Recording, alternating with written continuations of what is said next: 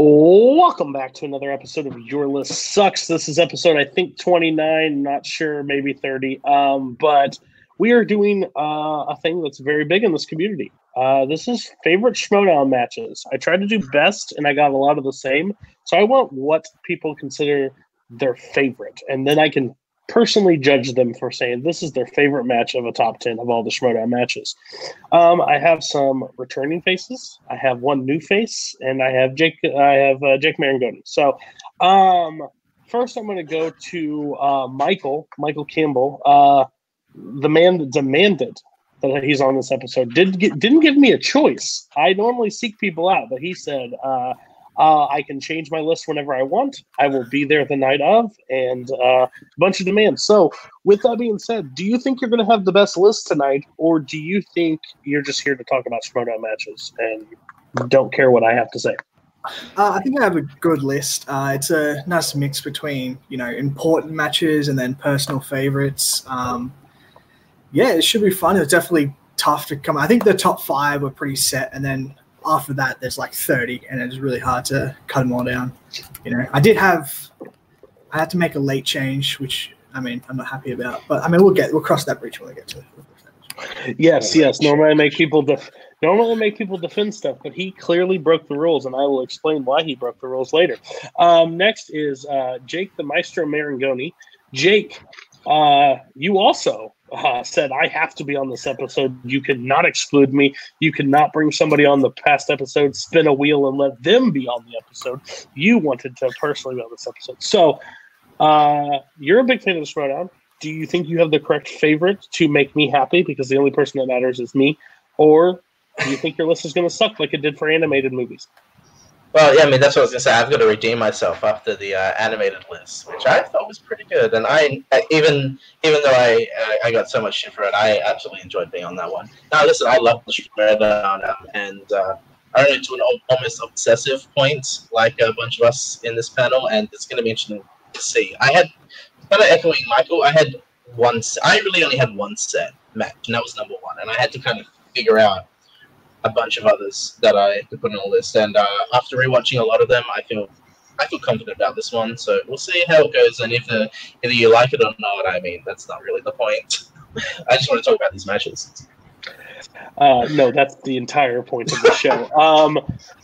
We'll see where I'm excited because this show, everybody holds their list, supposed to hold their list to their vest, so you don't know. I'm pretty sure 2 people probably didn't, but I'm excited to see everybody's reaction when number 1's getting released. But we got Thomas, the Warhawk, isn't that right? Scully, that's your name, the coolest name in the nickname in the families. I absolutely love that name. You've been on this show before. Do you think you're going to improve on this performance, or are you still going to do middle of the road? I certainly hope so. Last time I was on here, I was called many names. I was insinuated as a lot of things, and a meme was born. So, but I do hope, in terms of quality of lists, I have a good quality list. This is favorite matches, so I hope that I have the best list tonight. If I don't, then I'm okay with that. But for me, I think my list is a combination of personal favorites plus great quality matches that I personally love. There are a lot of subjective things on this list where, like, I just loved seeing the outcome play out the way it was. Other times where I just love seeing a good match on screen. So, yeah, I hope my list is held high in your regard, and I hope that my list doesn't suck tonight. What meme was created? I'm just curious. Yo. Oh, yeah, fair enough. I just wanted you to do it again. Next we've got JTH from JTH Reacts. He sent it. He said, "Well, I'm a confirmed person, right? Like, he's got to be on this episode." And I said, "Sure, you can be on it." You are a big Schmoedown fan. Do you think you have the correct list, or is it all going to feature Rachel Cushing? No, it's not going to all feature Rachel Cushing. I'm already going in expecting to get an F just because I'm wearing a Ravens shirt, and I already broke rule number 1. Don't piss off the Patriot fan. That is Cody Newberry. So, but I'm glad he chose to have me on. Been reacting for nearly 2.5 years. So I'm glad I can bump the view count out by about 6 or 7 views. So thank you to all those people out there. And just looking forward to having a good time with a bunch of other Schmoedown fans. All right. So if no one's ever been on the show before, this is Schmoedown. So we might get some people that have not watched the show before. But how the show works is everybody creates top 10 lists. They come in here. I don't have a list myself. All I have is my opinion and my judge, my hammer judge, my judge. I don't even know where I was going to go with that. But I get to pretty much rip these people apart for their choices and their views on matches.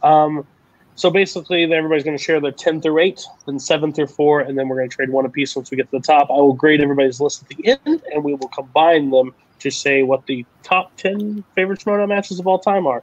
Is it correct? No, but we'll see. We're going to start with Thomas Scully. Give us your 10, 9, 8. If somebody has it higher, please say yikes. And also, I have the ability to tell you to shut up. It's called the Luca Hope Fallon Madden rule. So just deal with it, okay? So go. Okay, so my number 10 is Andreyko versus Bibiani 2. That's their title match from a little over a year ago. JTH. Do we have a yikes? Never mind. Okay. My number 9 is Above the Line versus Wolves of Steel from the 2017 Yikes. Teams tournament. Okay. Yikes. And my number 8 is Kalinowski Cushing 2, the Schmoedown Throwdown one. Yikes. Okay. Okay, so you get to talk about 1 and 1 only. So talk about your 10. Yeah, so I chose this one because I genuinely love this match because it's two titans of the game who have not only respect for each other, but respect for the game in general. This was the first singles title match to not feature either Sam Levine or Dan Murrell since Roca versus Riley. And I thought that was a very interesting concept because you had Sam Levine vacate that belt, and the storylines going in was it's not just Andreyko versus Bibiani 2, which was the highest scoring match in Schmoedown history for the longest time. You had two, and the rivalry between these two, it wasn't born out of hatred or resentment, much like a lot of the rivalries in the Schmoedown had been up until that point. But it was just a nice, friendly rivalry between two really good players who had never crossed paths except for that one time. And the match played out in spectacular fashion. You saw that both competitors did have their struggles in the championship rounds, the rounds 3 and 4. But evidently, it came down to the wire. It was a 1-point game, and all the tension in that room when Andreyko was answering that 5-point question potentially for the win, you could cut the tension like that with a knife. And that's what I love about these title matches is that is how close a lot of these are. This was no exception. Okay. So it just makes my list at number 10. And we saw a first ever champion in Bibiani, his first championship. Wow. You talked a whole lot about your number 10. I can't wait to get to number 1. It's going to last 4 hours. Yeah, this is a fine match. I don't think it's top 10 of all time. I think it's fun. It's a fine match. I kind of want to see the opposite happen. I really wanted Andreyko to win the belt on this one. So that may be why I have little feelings for that. But it's a okay match. But yeah, 10 I can't really give you too much crap for. All right, so we're going to move to JTH. So kind of follows what Thomas did besides the long run time. So go ahead. All right, so my number 10 is the Ultimate Team Schmoedown Final from 2017. That would be Team Action versus Above the Line. My number 9 is two Schmoedown fans of our own right, Chance Ellison versus Paul Yama. Yikes. Fair enough. And my number 8, probably a very underrated match. I don't think anyone's going to have this one, but it's the Intergeekdom title match from the first Collider Collision, Hector Navarro versus Jeremy Johns. I'm so shocked. Right. It's a good match.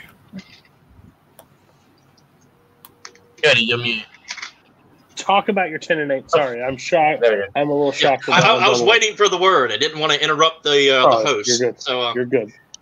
Yeah, so my number 10, Team Action Above the Line. This was just the ultimate, good guy team versus ultimate bad guy team. That's kind of what Schmoedown is made for, just these complete contrasting personalities.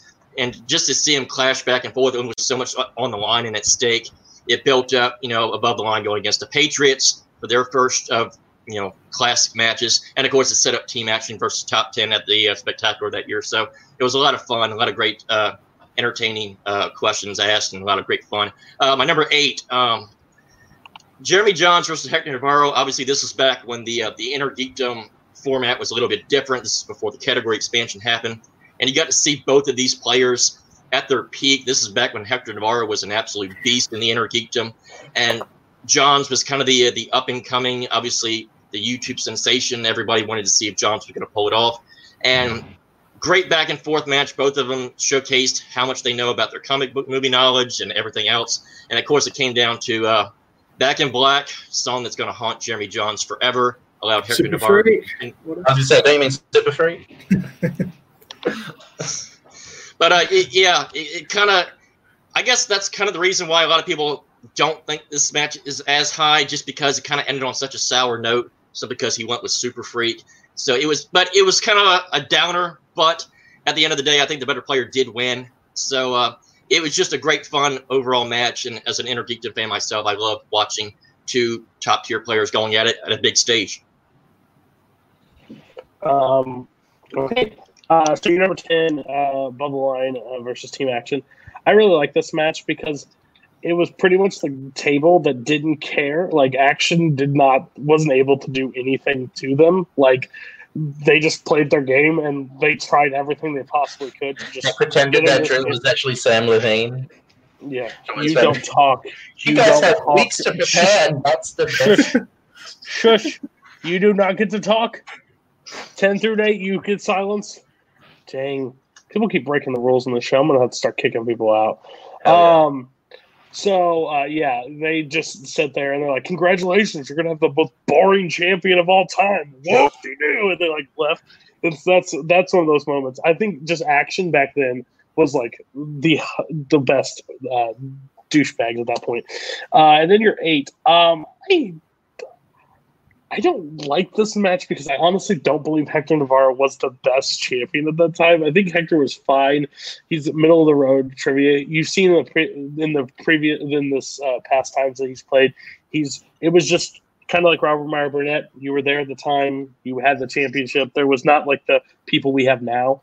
But I always will remember Super Freak. I don't know it. I'm sorry, I just don't. And how far off Super Freak and Back in Black truly is. Like, it's crazy that he thought that. And he even did the sound too. He's like, yeah. And nothing. Super Freak.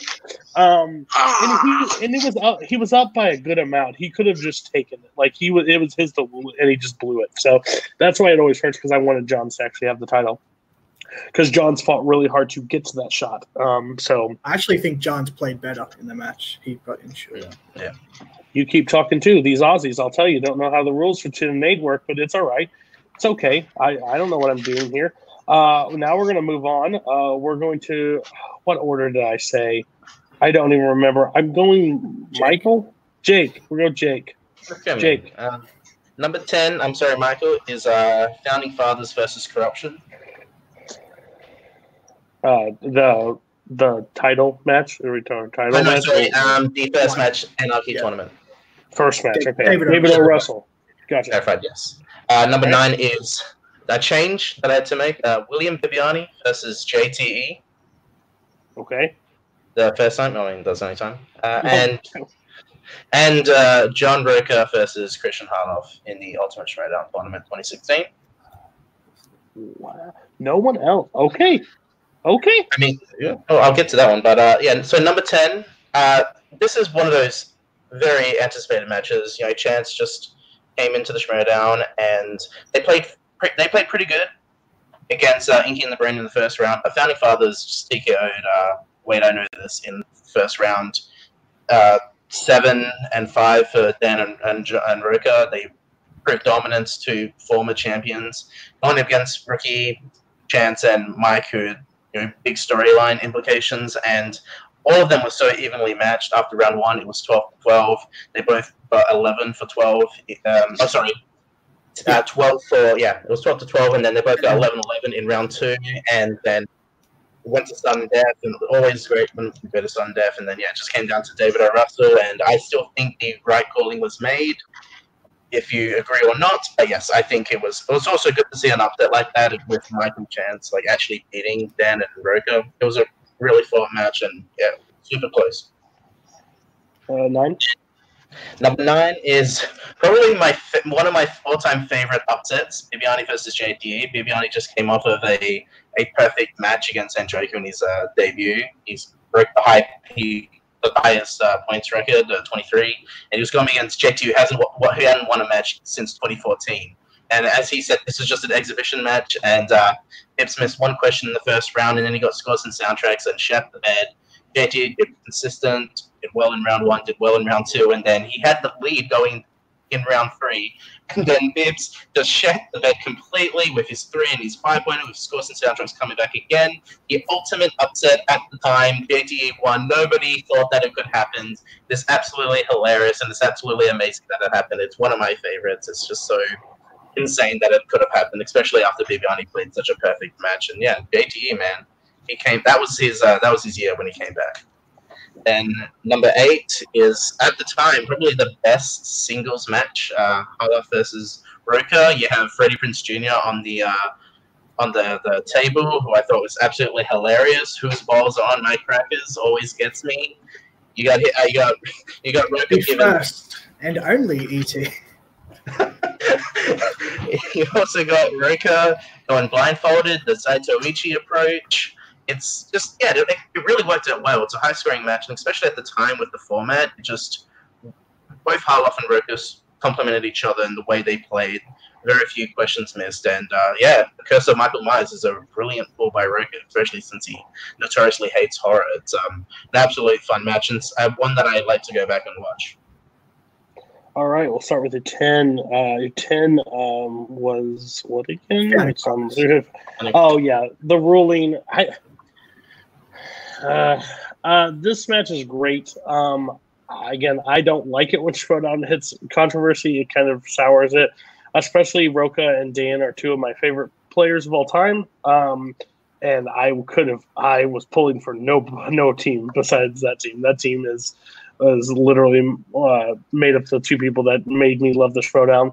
But when he did, I think the post match of Roka was very, very big in this match. He was pissed, and he showed his emotions, and he let everybody know why he does this every time and fights for it. So it was a great moment. The match is in controversy. Agree or disagree, I don't know. I still don't know where I sit on this. But yeah, it's fine to be number 10. Any higher, I'd kick you off the show. Number 9 is JT. Yes.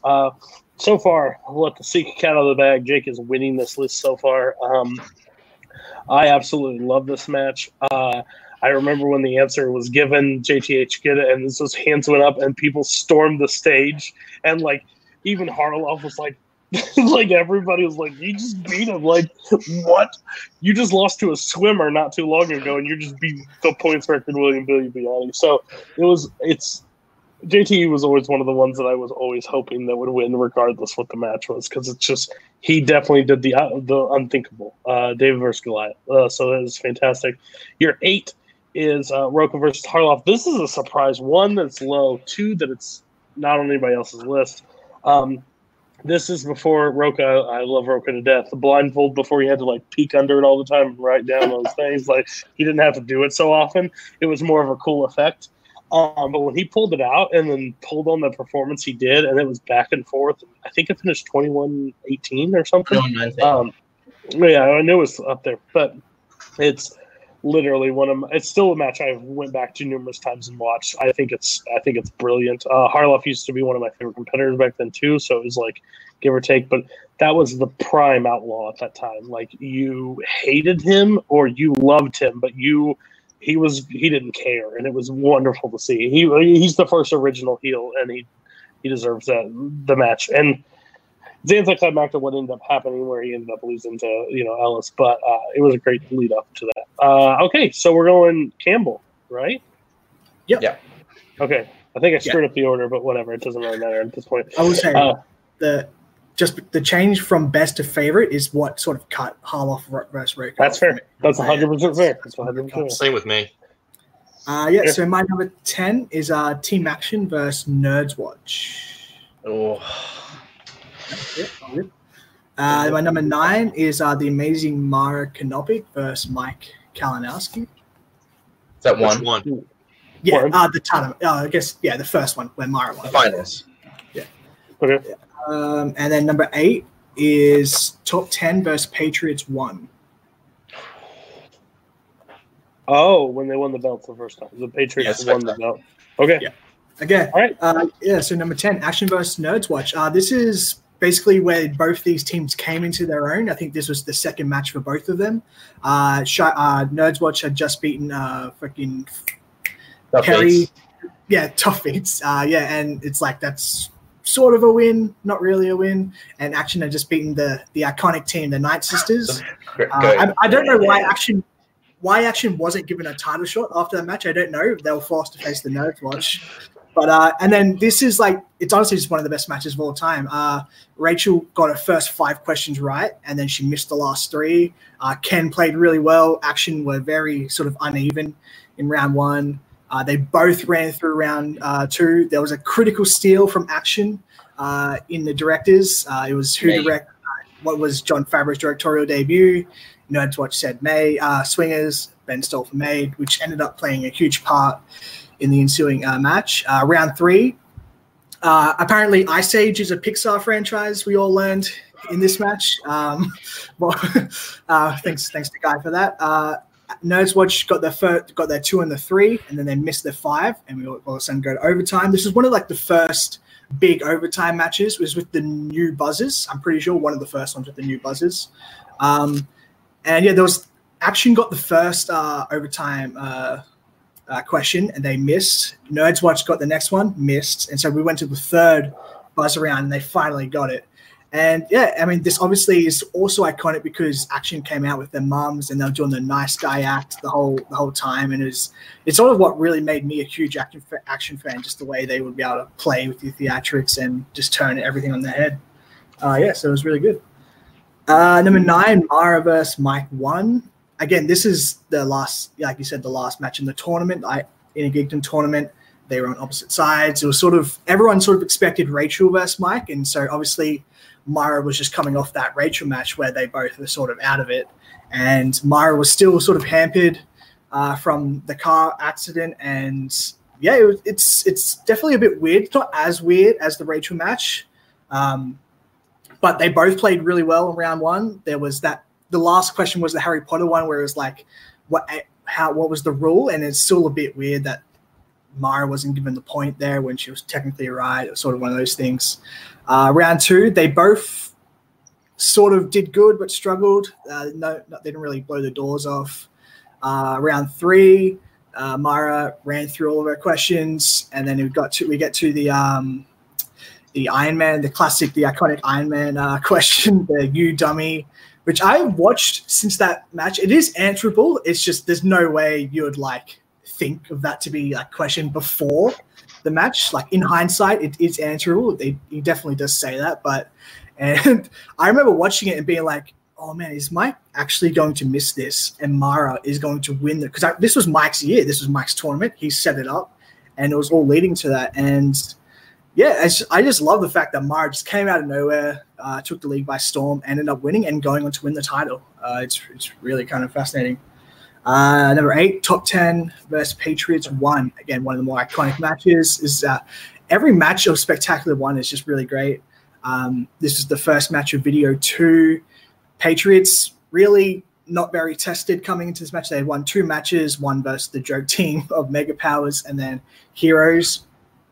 Top 10 had just been schmoes, KO'd schmoes actually. And again, watching this match back, there were so many moments that if you'd just gone a little bit differently, history would be changed. There's a question in round 2 in Matthew McConaughey top 10 that is, what movie does Matthew star in based off a John Grisham novel? And they just instantly go Lincoln Lawyer, which makes sense. John Grisham, lawyers, they don't even think about it. They say it, and then Snyder, in his Snyder fashion, just immediately says A Time to Kill. And they just look at each other, top 10, they're like, what the fuck did we just do? And it's kind of fascinating to look back on. Obviously, this gave us Toonland from Who Framed Roger Rabbit, the iconic town Toonland. Again, just there's also in round 3, Patriots spin opponent's choice in top 10 go romance, which they could have sort of like basically brought the hammer down and okay. Yeah. So. Stop. That's pretty much. He's going to start cutting people off soon. But go ahead, continue. You guys are taking 10, 9, 8 and taking it for 17. You gotta set it up. All right. Well, you're setting up the entire match. Yeah, it's contact for people who don't know. Okay, go ahead. Top 10 answer Robert Duvall and they win. Yeah. Robert Duvall. A 30-minute Schmoedown match is getting longer descriptions than 2-hour movies. Fast. I get you. I understand. I liked what you were doing, but you're annoying Coho. He told me. So, okay, we're going to go to your 10. I'm just saying, everybody gets more time to talk at your 7 through 8. 10 through 4, 10 through 8 is supposed to be honorable mentions. Not even a close. Scully and Michael. Okay, give us what your 10 is. What is your 10 again? It was 7 years ago. I don't remember, Coho. I need 10. Nerds Watch. Action versus Nerds Watch. Yes, thank you. The nice guy act was fantastic, and then them flipping out at the end of it, like, where's the belts? And like walks off. Like that was one of the best moments. Back and forth. I do enjoy the match. 10's fine. Okay, you need to calm down, cool guy. Okay, and then the next one is Mara. Yeah, the arms kind of ruined this one a little bit for me because I'm like, damn, like I was on call during a reaction with Robert, and the question was asked, and Robert goes, "Are you fucking kidding me?" Like, no. I was like, "You don't know this? You need to know this." And he's like, "No clue." It was one of those questions that it does not retain. It's not there. It's really hard. So it sucks, but yeah, the matches overall was good. I don't have any problems. And this next match sucks. I hate this match because I wanted top 10 to win, to like continue on more than this. I hated the Patriots at the time. I couldn't stand Jeff Snyder. I still at times can't stand Jeff Snyder. So it drove me nuts when they won. But it again, when he grabbed that mic, I was watching it and he's like, huh, and I was like, fuck you, Snyder. Like I took it very serious back then. So 8, fine, but I really hate that. And then Robert Duvall, yeah, the classic moment that I had 2 options and I just said it. And we're champions now. Blah blah blah. You kiss my ass. I still hate Snyder. All right, so here we go. Now the gloves are off. Everybody gets the time to talk. I'm really terrified now, but we'll see what happens. Jake, you're not off the hook either. You talked a little bit more too. So, okay. So the shut up rule is fully in effect. Do not get offended. Guess what? We can watch a bonus seat after this on what you guys want to say anyways. So we're going to go to Scully first. Start with your 7. Okay. Maybe not set up round 1, 2, and 3. Give us a quick synopsis of it, and then we'll go. Okay, so my number 7 is Action versus Top 10 2 at the Spectacular. Ooh, the infamous tackle. Okay. Yeah. So for this match, I love this match simply because of the revenge factor. I was not a big team action. I was never a huge team action guy, and I love seeing Top 10 come back and just obliterate them in this second match. I was a huge Top 10 fan around that time, and I love seeing Top 10 just come right out of the gate and just storm, like knock the doors off of team action and just show them really who was boss, who was still the top dogs in the league, sort of taking them down a peg. I love that from the storyline aspect. And it was nice seeing Roca and Nost perform so well again after they had lackluster performances in the first Action match. So that makes my list just off the pure revenge and dominance factor.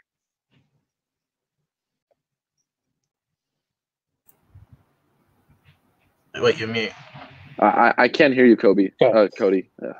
Kobe, hey, better than LeBron, am I right? Okay, well that's for somebody else to call. I hate this match. I honestly do. I love top 10. Like I love top 10. Like I wanted them to win so bad, but I always hate when we get to a spectacular and it ends in such like dominant fashion. Like I love the Schmodown, and I wanted to go to the last question almost every time. Like I wanted that suspense. They were in the driver's seat from the get-go. They just whooped them, and I hated Top 10 versus Action when the guy from American Ninja Warrior was on the call and they got a movie released. Oh, I hated that match. Just for the simple fact, like he kept talking, so like, oh, blah, blah.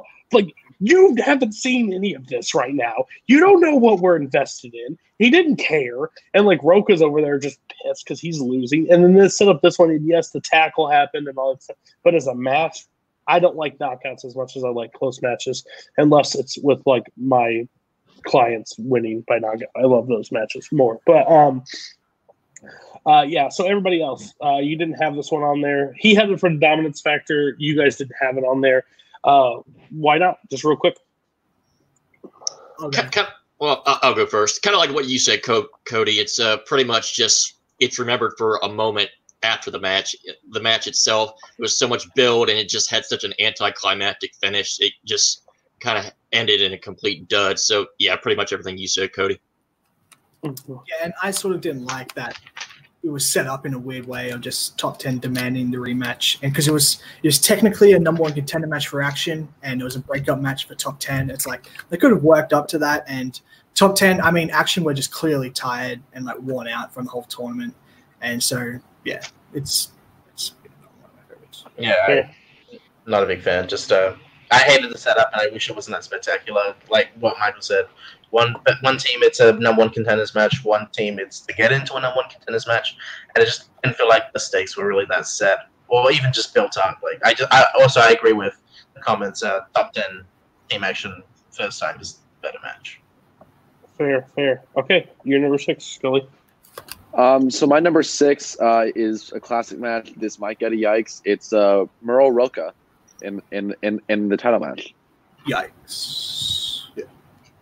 Okay. My number 5 is the Star Wars match, Sam Witwer versus Ken Napzok at the Spectacular. Oh, no one else except you. Okay, so go ahead. All right. So, yeah, this was really the first Iron Man match we saw in the Schmodown, and I really loved the concept of just two competitors answering questions just until the buzzer ran out. I thought that was a great concept, especially in a division like Star Wars, where it was just based off of pure knowledge. Again, you had the storyline of Ken Napzok coming in. He had just made one of the biggest heel turns in Schmodown history. Then you had Sam Witwer coming in as this dominant sort of face-ish figure who, if not for one miss in the Chicago match earlier in that year, he would have probably won that match. But this match was just so great back and forth. The comeback by Ken in the speed round was fantastic and made the match that much more exciting to me. And then the very ending, Ken almost made that comeback, but Witwer was able to string it out and take it. And I was on the edge of my seat throughout those entire last 2 minutes. It's just a phenomenal match in general. Okay. So I think this is kind of what this happened when I changed from best to favorite. I saw this a lot on a lot of people's lists and it didn't make the show. And that's not a bad thing. I think it's one of the best matches to ever be in the Showdown. Is it my favorite? Not by a mile. The only reason is I'm a Star Wars fan in the way most people are Star Wars fans. I don't know what color like underwear Luke Skywalker wears on Hoth. Like what you have to know. Yes. A Geonosis. Geonosis is always my guess, and it's in one Star Wars movie, and that's all I guess. So I don't have that ability. So I like it when the Showdown, like when I can guess something, like I was like, oh, I know that answer. The entire time I'm sitting there just watching points go up. Like, okay, like awesome. So it was back and forth, and then like the timer ends, and Ken knows the answer, but Ken doesn't buzz in because he sees the time, and Sam doesn't care about the time. He just answers, and it ends up playing out the way it does. Again, great match overall. I still don't like it because now we've never seen Sam back in it, never defended the title, and I think the division's very silly to still be around. So it kind of drives me a little batty. But I agree. Best match, yes. Favorite, I can't put it there anymore. Anybody else on this one? Because I think some of you guys had this on your best list. Objectively, a great match, just not one personal doesn't really hit for me because I wasn't really like on a journey with those in that specific division. So yeah. Yeah, same thing here. I mean, like Cody said, if it's a best match, I think everybody and their dog has this match in the top 10. Me personally, I mean, I know as much about Star Wars as I know about movies, and if you see my reactions, you can vouch for that. So watching a match where people just get everything right just makes me sad instead of being excited. So yeah, it just. Okay, that's a valid reason. I mean, if I was a big Star Wars guy, I probably would love this match. I'm just not really that big into it. That's why I like the Patriots above the Line Iron Man match more. But yeah, it's fine. I also don't like how it ended. But yeah, that's another story. Fair. Okay, give us your 4. My number 4, it's a more recent one. It's Corruption versus Shire Wolves at the Throwdown. Okay. I mean, the storylines coming into this match were huge. I mean, just starting with the fact that this was going to be the Shire Wolves' last match, and this was going to be their last hurrah ever in the Schmodown. And we were getting Mike versus Rachel again in the Schmodown setting. That was also a great underlying storyline factor. But at the end of the day, I love this match because they're just two fantastic teams passionately playing the sport that they love to play. This match was back and forth throughout the get-go. You see sort of Corruption around 3, 4, and 5 just slowly, very slowly edge ahead. And then Corruption, like, I'm a big sports guy. I love seeing close matches, but I also kind of like seeing teams sort of kind of almost blow it at the end. And Corruption almost blew it at the end. They missed some round 5 questions, but they were able to land their enough. Shire Wolves just missed that 5, and then Corruption took the belts. And I always like seeing Mike Kalinowski take a belt for himself, and I love seeing Chance take a belt too. And then of course the tribute to the Shire Wolves. I mean, that touched us all. This is again, it's one of my favorites. That's fair. Chance's classic singing in the rain. Challenge. You didn't say this, and then Clark goes, they said co. They said, or something like that, and you're like, it was just like the defeated feeling. That's one of the highlights. I love Chance, but that was one of my favorites. Mike winning the belt. Sorry, no. I'm not a big KO fan. He's a great character, but he will always be white bread to me. And Smets is going to destroy him on Saturday, so I hope somebody can relay that to him soon. I told him that in our previous Full Metal Geek call too. I don't want him to win a belt. I don't want Chance to win a belt. He came from us, but I don't want him to have a belt either because he likes to wear his little leather jacket too and look all tough and things. I don't like you either. Your gloves. O.J. Simpson gloves. Like, he's about as strong as his Wi-Fi is, so I don't trust that either. And I don't like it either because going into the match, I kind of had to pull for Corruption because I didn't want the belts to go vacated. Like they were gonna like just vanish off into the distance, and that kind of just left me. I'm like, yeah, it's gonna be a tribute episode, and that's awesome because I like the Shire Wolves as a team. But then again, I don't want the belts vacated going into the tournament. So yeah. What do you guys think about Corruption for Shire Wolves? I don't want to be first, so who's? Go. Yeah, I mean, going into it, I knew about the tribute video because obviously I was asked to take part in it, so I kind of had a feeling that was coming. So I was already kind of emotionally invested to it from that point. And obviously, big Shire Wolves fan as I am, I was crushed when they didn't pull it out. It would have been nice to see them win, but obviously, it just not how it turned out. It was obviously not one of Clark's best games, and she would say that. Definitely didn't have the performance she would have liked. But ultimately, it led to, Corruption winning. They had a great match with the Founding Fathers at another live event. So ultimately, the match was great. It kind of soured on me just because of who won, but that's I can't really complain about the match overall. I like this match. It was really cool to see Chance win, get the 5-pointer. But it's just not one of my favorites. So yeah.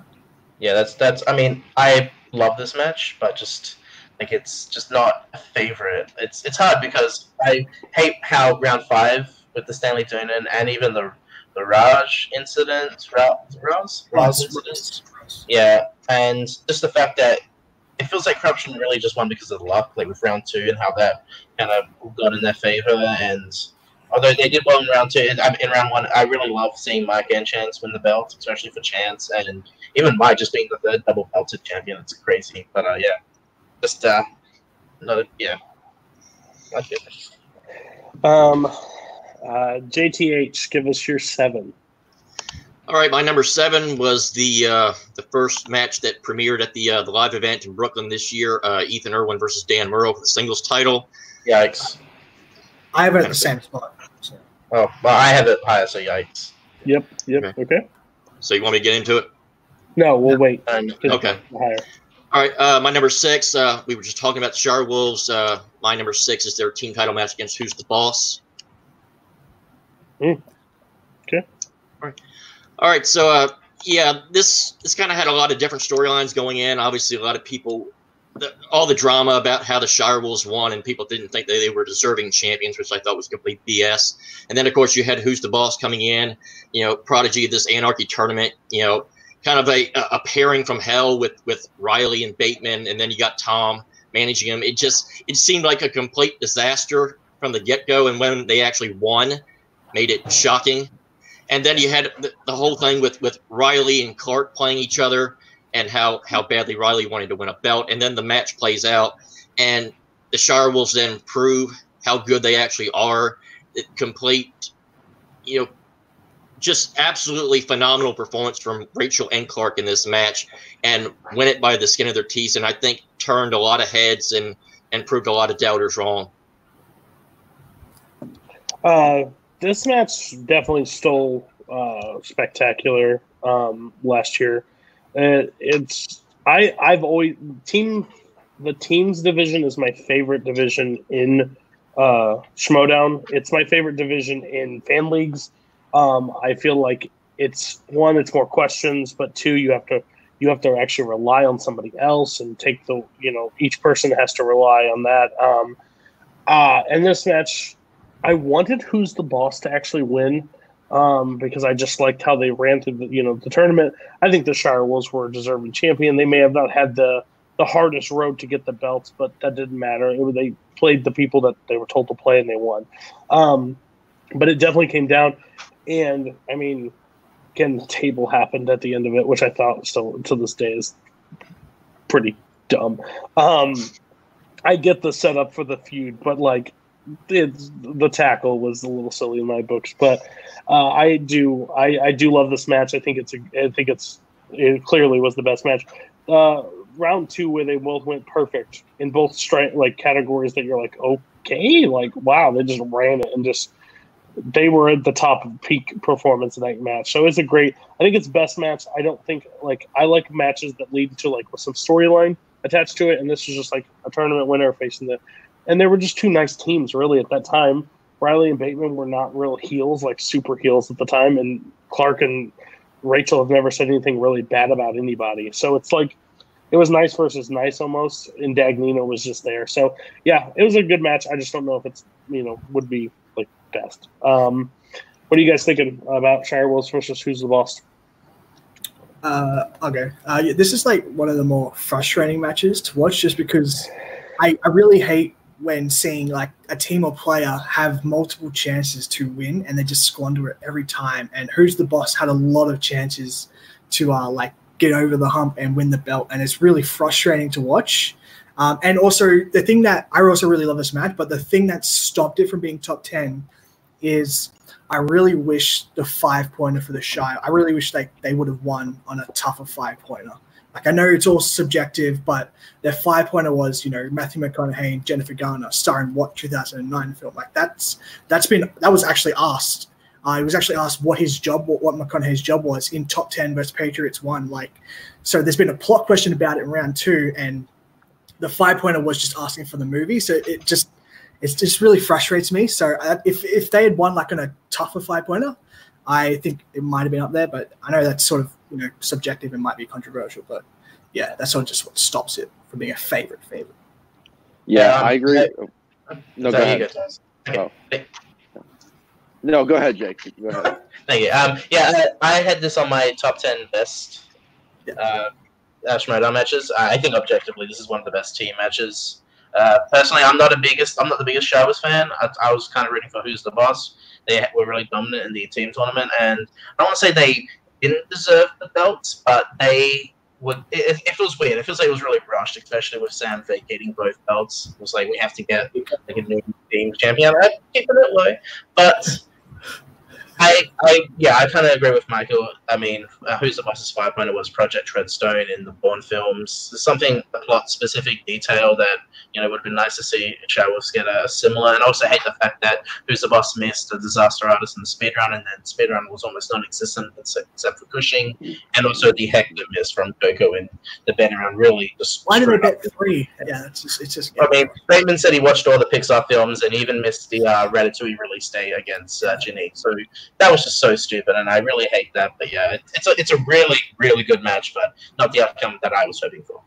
Yeah, missed opportunities kind of irritate me in matches. This match probably, like, if I had an extended list, it would probably be like number 11 or number 12. I love this match. I do think the finish was a little anticlimactic on that 5-pointer, the McConaughey 5-pointer. But what I love about this match the most is that's when I really gain a lot of respect for Ben Bateman. Seeing like the passion and the work he put into getting to that point and the emotion that poured out of him post match, I just fell in love with both him and the player that he was at that time. So that's probably the match that I really started to truly respect Ben Bateman for the hard competitor he is. All right, give us your 5, JTH. All right, I know I'll be talking about this one because I know damn sure that no one's going to have this one. It's another team title match. It is the Patriots versus MODOK. This is a good one, though. Yeah. All right, so, basically, as I was talking about with Above the Line and Team Action, kind of complete polar opposite teams. It's the ultimate good guy team, ultimate bad guy team. And the thing about the Patriots at the time, this is when they really started hyping up their title run, their undefeated streak. So no matter who was playing the Patriots, there was always a group of fans that was always going to take the other side. There was a lot of people rooting for Team MODOK, especially when they were kind of the ultimate underdog. Nobody thought they had a chance. The Patriots were burying them every single chance they could. It kind of had a feel of the first Rocky Apollo Creed match. It's like one side, nope, that person doesn't have a chance in hell against the ultimate, champion, can't be touched, can't be defeated. And then the match plays out, and it's even back and forth. MODOK is right there. They're not backing down, and it's just the Patriots. They just could never put them away. And then they get to the speed round, and then of course there's the infamous flub that Atchity, trying to stay in character with Boris, and he fucked up the speed round question. But even with that, they stood pat. The match went to sudden death, and the Patriots, by the skin of their teeth, won on a Dumb and Dumber question, which is kind of ironic in a way. But it was kind of that whole ultimate underdog gets that close. They almost pulled off the unthinkable win, but in the end, the better team ultimately did prevail come hell or high water. This match favorite. This is kind of where I wanted like some of these to come up like favorite. This match was great with like his back and forth of character. It even made Harloff go, "Stop saying my answer was blah blah blah. Just say the answer." That would be stop. Stop and say that. Just say the Cold Star. And they're like, Yushi Snyder and JTH getting so frustrated throughout the match. So like, he's getting way more time. He's getting way more time with the thing. So the back and forth is really great with it. It's a fun match. They just squandered it, and I wish they actually could have pulled it off. I just love the board. I always love a sudden death where like sudden death. They used to do the don't sudden death. Sure. Like, and then to everybody just sit there and go nothing. Yeah. Dumb and Dumber, boom, over. Like it just ended with that anticlimactic. So it was great, but it was and also Jeff dropping the bomb. yeah. So it's funny. I give it credit for this one to be on your list. That's a fun match to talk to. That we still don't. That not many people bring up. So well done. Anybody on Patriots versus MODOK? I like the match. I'm just MODOK / Rotten Tomatoes are just. I actually like 2 matches better than this one, but this is a great match. I just wasn't personally like fully invested in it beyond just the Patriots continuing their winning streak. So yeah. Yeah, on paper, this should have been like a TKO, but MODOK really impressed himself, especially in round 2 of the sports category. I love the Boris Natasha characters they were playing. I just absolutely found that to be hilarious. And the whole Steve McQueen co-star in the Tower Inferno thing was just always cracks me up. And yeah, it went to sudden death, so I think not a lot of people expected that to happen. Really fun. Also, the one that cracked me up is when JT thought the Lone Ranger's horse was Toto. Toto. Inferior mental silver. Also, and oh no, that's a different match. Yeah, in this match, look, like credit to MODOK for being in this match longer than they should have, but this match just irritated the hell out of me because of the Boris and Natasha characters, because that's an example of a character coming in the way of actual performance, and I absolutely hate that. Like in that speed round, if Ashley doesn't squander that, we could have had a new champion, and I would have loved to see MODOK as champion because I really liked MODOK as a team. I would have liked them to see greater success in the teams league, but I cannot watch that match without getting just the biggest cringe while going through that speed round. That's just brutal. Brian Michaels, is that you? You don't like character or fun? What a shocker. Okay. No, it's not that I don't like character or fun. It's all right. You and Brian can be a team. That's what it coming to 2020. Scully and Brian, old at heart. Get it trending. JTH, 4. What is it? Number 4. It's probably a match that a lot of people got their introduction to Schmodown. It's Scott Mance. John Roca won the infamous Bespin flub. Listen here, you salt and pepper cocaine donkey. Oh my God! Now I can't do it. God darn you, Cody. I got nothing. Go ahead. Everybody else talk about the match. I was not letting anybody steal that. That is still my favorite Vern line of all time. Especially when they replayed it. Salt and pepper cocaine donkey. Salt and pepper cocaine donkey. You can talk about it now. But you took my entire line. Now I got nothing. Yeah. But the one it was on paper not the best match. Obviously, they were both just getting into Schmodown, so obviously they kind of had the butterflies. Now they're one of them played by far their best match. But it's just all the little things, like when John Roca spun Pauly Shore in round 2, and he's like, "Oh fuck that," and spun it again as quickly as the wheel stopped. And then when Mance gets his 5-pointer, he gets Blade Runner, which John Roca, of course, gets pissed off because he's like, "This is his favorite fucking movie." And, of course, he gets the 5-pointer, and then, of course, you have the Bespin flub. And to the point where Mance literally thought John threw the match just to give Scott the victory. It's just it was perfect storyline, storybook ending that you couldn't script. Yeah, this match got me into the Schmodown, so I watched it on the Schmoes No Show, and then all of a sudden, for this to be the match that when I saw them actually do a promo and stuff like that, leading up to it, I was like, "Oh wow, is this really happening?" And then that famous oh gosh, it just shows that Roca just had no filter back then. He was sitting on the top 10 set and just screamed it at him, "Listen here, I'm coming for you. You ain't got a shot." And then Mance runs in with his pit sweats, "I want you. I want you." It was so stupid and so built up, but I absolutely love that match. I've watched this match more times than I can and it sucks because I am a huge Roca fan, but it's so you literally see him, and then you see the classic Roca. I want him to finally admit to it, but maybe Maybe I did throw it. Maybe I did throw it. Harloff goes, he didn't fucking throw it. He didn't know it. He failed on it. Like, it was one of the great moments. Yeah, this got me like super fan of the Schmodown. Like, this literally launched it and made me a nonstop fan. So yeah, great to be on your list. Not best match, but favorite, 100%. Anybody else on Scott Mantaroka? Really good match, and I'm not going to disagree with this being on JTH's list or anyone else's list. It's, I just never been, I especially wasn't like hugely into Roku and the Mance storyline at this point. So yeah, it just didn't really hit that for me. Yeah, I mean, look, I love this match. The Salt and Pepper Cocaine Dog Key is probably the greatest Schmodown comment of all time. The Bestman moment, I thought it was poetic justice because, like, Roka was such a big Star Wars fan, and to lose on a Star Wars question, I was like, oh my god, this is brutal. But I do like this match. This wasn't my introduction to the Schmodown, so I can't say it was my favorite.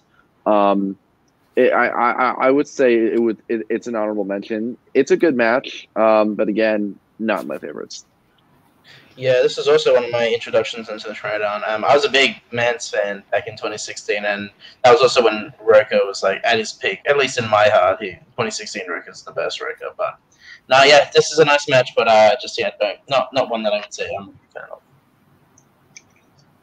All right, we're going to go to Jake. Give us your 7. 7? So my 7 is Patriots versus Above the Line 2. Yikes. Is that's the okay? Never mind. I'm trying to put them on. Yeah. That's the remember the time. No, that's the That's the first one. This is where they Italian job. That's the Italian job. Okay, we're good. Sorry. And number 6, possibly the greatest upset of all time, JT versus Cody Miller.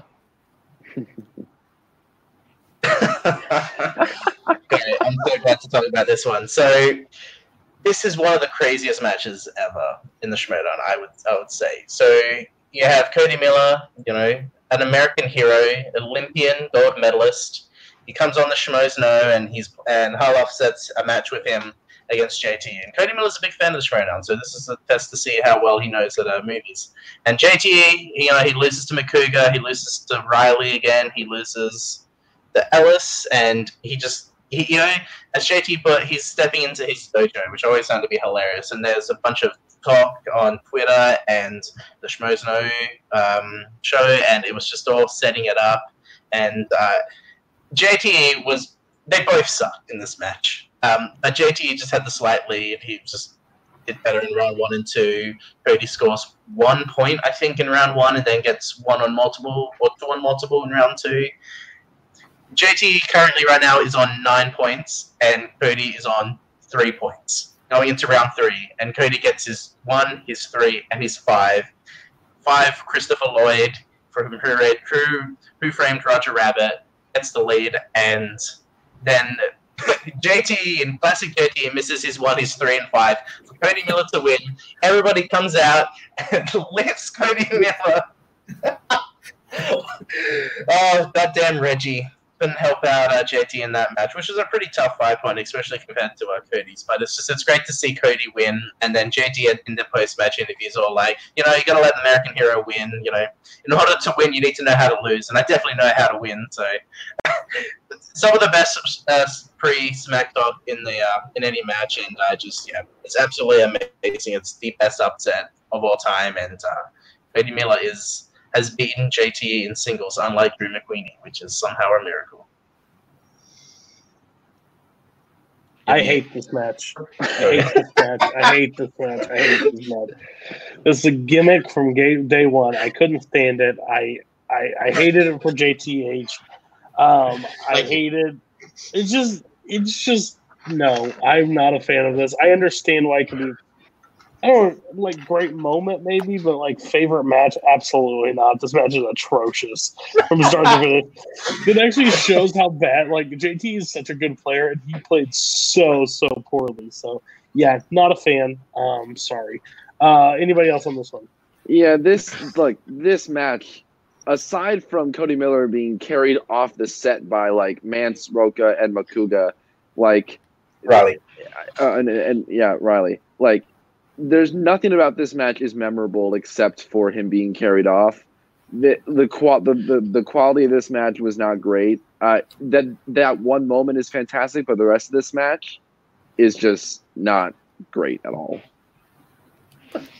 And for me, this is probably like in the 11 to 15 range. So I really love this match, and I'm glad it was on somebody's list. I was just like sort of left it off because I feel like there could be a whole nother episode about like our favorite meme matches or something like that, and this would be like number one or so. So yeah, I just left it off because like Cody didn't play that well, so that's the only reason I left it off. Must be an Aussie thing. Okay. What about you, JTH? It's crazy going back and seeing Ken with long hair. That's it. Fair. Give us your 5, Jake. That was brief. Number 5 is this is personal, just personal why I love it. John Roca versus Sam Levine. Not Sam Slovene, in case you were confusing. So this is round 2 in the Ultimate Showdown 2017 tournament. I'm a big Sam Levine fan, and watching how Above the Line did. Wait, really? I guess you didn't know, because I love Above the Line. But seeing how what they did in the team tournament and just them going to the finals is just absolutely ecstatic to me, and that made me fall in love with Sam Levine. And then him to perform an upset on Viviani to play Roca. And this is one of those secret rivalries that wasn't really addressed, but because of their just hatred towards each other for whatever reason, whether it be scripted or not, it's just absolutely hilarious, from Roca always shouting the answers and how do you not know that when he's not in a match. Sammy boy. Sammy boy, and then him playing the free-for-all win where Sam says, "Fuck you, John Roca." I use that as my ringtone. I wake up to it every morning. Absolutely hilarious. And they both played well. Sam didn't do that great in round 1, though. I think it was 4-6 after round 1. And then round 2, opponent's choice, unfortunate in Roca's situation. He gets coming back. He does really well. But then we get the Lena Headey or Lena Headey controversy, which I think was the right calling. It's Headey or even Headey. Even though it was pronounced wrong, it's still said. It's said as if it would be, phonetically pronounced right. He just added an extra L, and as Sam said, it's not his name's not Sam. It's Sam Levine, not Sam Slovene. So let us make a difference. And then round 3, Gerard Depardieu helped Sam out, and then Joel Schumacher didn't help Roca out. And the right outcome, I think, was given to Sam to win the match. And he doesn't watch animated movies because he does not have children. Classic is, who would you like to play between Riley and Roca? I'd like to play Riley because he's a good person. Unlike decent man. Yeah, decent man. I wanted that rivalry to go a little bit more than what it did, but yeah, that was a. I always liked Sam at the desk, because when Sam knew something was wrong and somebody was questioning it, he'd have the reaction like, that ain't right. He's the quick to throw something. So I actually like this match. I wasn't the biggest Sam Levine fan. Going back to watching the matches now, in hindsight, I don't give him enough credit. From an infamous Rankum episode last year where I didn't include Sam Levine very high on the list because he stepped away. He took his ball and went home, and I do not have. It's 12. It's fucking stupid. I think, didn't he get 12 on the Rankum list? Yeah, he should have been not on the list at all, because you fight Merle, you don't run from Merle. That's literally what he did. If Michael on the list, then he would have at least been in the top 3, Yeah, but you missed it by a wheel. I'm just saying, you don't take your ball and go home, Levine. You play Dan Merle. The reason why you retired because Dan was going to beat you. That was the literal facts. So yeah, anybody else on John Roca, Sam Levine? The only reason he retired. Yeah, this is a good match. I think that the most memorable part of this match is the pre-match talk with the "fuck you, John Roca" with all that stuff going on. I agree that's a storyline that I think should have been pushed more. Maybe if Roca was a little more successful during Sam's run, that might have been pushed more. But I honestly forgot about this match a little bit. It's not really memorable to me, just because it was just in the middle of Sam's bulldozing path to the title. I personally enjoy Sam's match against Rachel Cushing a bit more, his match against JTE a bit more. But yeah, this is still a fine match. Yeah, I really love this match too. I love the Roca-Levine rivalry. You know, I was going to write John Roca, but then I realized he never done anything. Yeah, this is a really great match. Like the Lena Headey thing literally like changed Schmoedown history. Like if that doesn't happen and he says Headey, I think technically Roca does win the match just the way the points worked out. So Yeah. like that's so massive in hindsight, thinking of that point. Yeah, great match. I'm not surprised Jake had it on the list, and I don't begrudge him for having it on the list. Just, yeah, great match.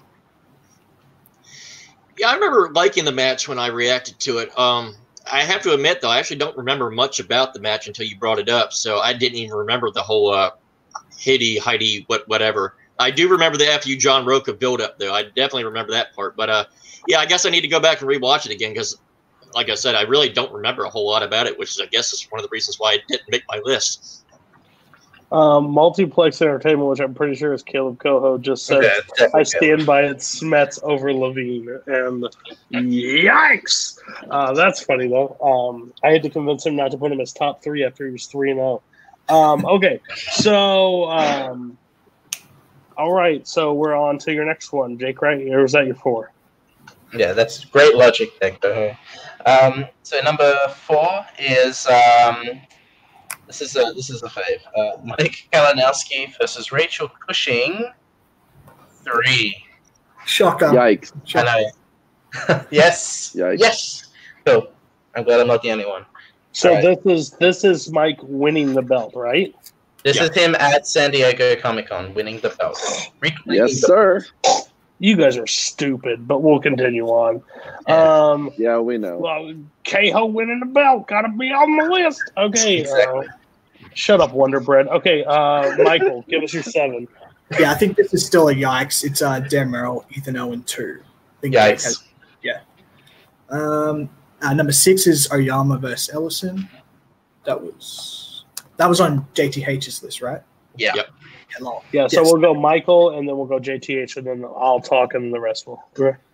Yeah, so obviously, like 2 people that we know very well who we've competed either with or against. Cody has, in the same match, competed with one of these players and against, and actually beat one of these players. So where the fuck is Cody in this right now? I mean, come on. You know, like, no, this is obviously, I really wish this match had taken place at Collision. It sort of bums me out that it was the match before Collision, but other than that, it's a really great match. Chance gets another perfect round. Suck it Oyama. Obviously, you know, iconic quote from Chance there. I think JTH is actually the Patreon question, which is funnily enough.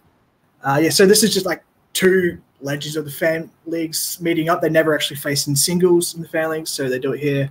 Really great match. Paul runs through new releases, misses his 3-pointer, gets his 5. Chance misses his 5, and if Chance gets it, then he might be the champion today. You never know, because I think he would have beaten Liz. So, yeah, just a really great match between 2 people we know very well, and it was sort of surreal. And I actually watched this match with Jake, so yeah, it's sort of weird to see them actually finally face off against each other, and it's just a fantastic match. It goes down to the last question. So yeah. JTH, you had this, so go ahead. Yeah, I really liked this match a whole lot. I guess the only reason why it wasn't a little bit higher is just because the fact that Chance's 5-pointer, he didn't even have a guess, which I think, you know, just throw an answer out. You always have a chance of being right. But, yeah, it was just, you know, 2 fans, 2 players that we've come to know around the community. And the thing about me is, obviously, I knew quite a bit about their history against each other in the fan leagues, but I didn't know everything. So seeing that that opening promo, which in my opinion is the promo that kind of put Nerd Chronic on the map when it came to the promo making of Schmoedown, really opened my eyes about everything that had actually happened with Paul and Chance. And then when they actually started playing each other, it just back and forth. I think they only missed like 3 questions apiece. I mean, it was just everything that you expected from both of these guys, and it just kind of just Schmodown perfection. You had exactly everything you want in a Schmodown match. Yeah, this isn't a long list of Harloff hating Chance Ellison. I will stand by that in singles. Literally gives him the hardest people to play, and he also Singles had champions. But I knew what my team partner had the entire time. That I knew that Oyama was going to win this. Yeah, why is Zipper his partner? Listen, I could have done you could have brought me. I'm in the States. Michael Campbell's in Australia. You know who played Jim Lovell in Apollo 13, don't you? Yeah. No, but this match is fantastic because me and Paul disagree on a lot of things, but we always have some respect back and forth. I'm not going to convince you, you're not going to convince me. Me and Chance is getting downright arguments at times, and there's no clear way. So I had one person in mind, and it's Oyama. We all knew that he would be champion one day because we've all seen him play. So to see him on the big stage and how the season has been for both of them is crazy. But to see them actually square off on the stage was kind of a surreal moment for, I think, every one of us. I can get why some of you guys don't put it on the list, but it still didn't matter. This would have been on my list just because two great friends that we spend hours on calls with at times and talking movies and getting to know them as people, and to see them go on the big stage and put on the performance they actually did. And then Paul ends up winning this and wins the belt. Surreal moment for all of us. But yeah, and since this is right before Spectacular, I'm hoping Oyama does it again on Saturday. I think he will, but I'm rooting for him. So yeah, sorry, Bateman or Bibbs, ain't got a shot. So anybody else on Chance versus Oyama? Yeah, the only reason this one didn't make my list is because I entered this community around February, March of this year. So this one didn't really hit home as much with me as the others. When I watched it first live, I saw it as just another singles match. But going back on it now, I totally 100% get why this is so impactful to everyone here, because it's two guys who came from here. They built up their strength from here, and they got to the Schmodown from these fan leagues. This is a great match. Again, it just shows you how strong both these competitors are, and I think this match is probably the match that can and should validate the fan leagues the most in terms of how strong a lot of people here are. Bitch. You don't use the validate word here. Not okay. here. You don't do that. Oh well, it's fine. I'm getting an F anyway. It's fine. Yes, this match is great. It doesn't make my favorites just slightly, but again, it's a really good match. Yeah. So this is this is 11 or 12 for me, honestly. Cody Miller and JTH though, yeah, get on my face. I think Paul would also agree with me on that. Two biggest things was, one, I didn't want it to seem like I was just putting this on for nepotism or anything like that, because for most of us, we know Chance and Paul pretty well. We've hanged out with both these guys on Skype and all that, and lists and videos and matches. So I didn't want to just be like, oh man, Paul and Chance the greatest. No, I know these guys so well, and I just want to see them play and all that sort of stuff. I listen to all you guys talk about it. Kind of makes me regret not putting this, because I probably would have put this on my list. But it's a great fucking match, honestly. It's a great match. 9-7 after round 1, 15-13, 15-14 going into round 2 after round 2, and then 22 to something like that. I can't even remember. After round 3 with Paul getting the win, it's a great match, and it's just, and also the build up with the videos that they made and all that sort of stuff was really fun. And on Inside Schmodown, it was also hilarious. But yeah, it's great. But I just, I didn't want to be accused of bias. But I guess you guys put it on the list, so there's no bias. To be fair, though, isn't it biased and nepotism kind of the point of when you make a favorites list? It's That's biased. That's right. Cody Miller is more important than Paul and Chance. It's fine. Absolutely. Move on to your 5. It is Dan Merrill versus John Roker, the title match. Someone had a collar, right? Yeah. So obviously, and I had that at 6. Yeah. Okay. yes, obviously, if this was the best matches of all time, this would probably be top 2. The only reason it's at 5 is because the person I was rooting for lost, so that's the way it goes sometimes. Dan was undefeated going to the match, 5-1. He was looking unbeatable. He was just coming off a match versus Mark Really missed one question. Roker had just spectacular lost the belt, and then the very next match played Riley and won that one. And it was, two whole opposites in terms of character and like the way Roker was a full-on heel. Dan wasn't really anything, even though he just technically joined the Lions Den, but that didn't really happen. I remember that. As far as we know. And then the match was this is sort of like a grind out fight, like it wasn't totally high scoring. They both missed the first question of the match, and I love that Alice is just like, what a bunch of dopes. That's all go, huh? They both get 5 in round 1. They all missed the same question. They all get the same questions right. Round 2, Roker gets animated, which is he actually does really well, but he gives up 2-point steal.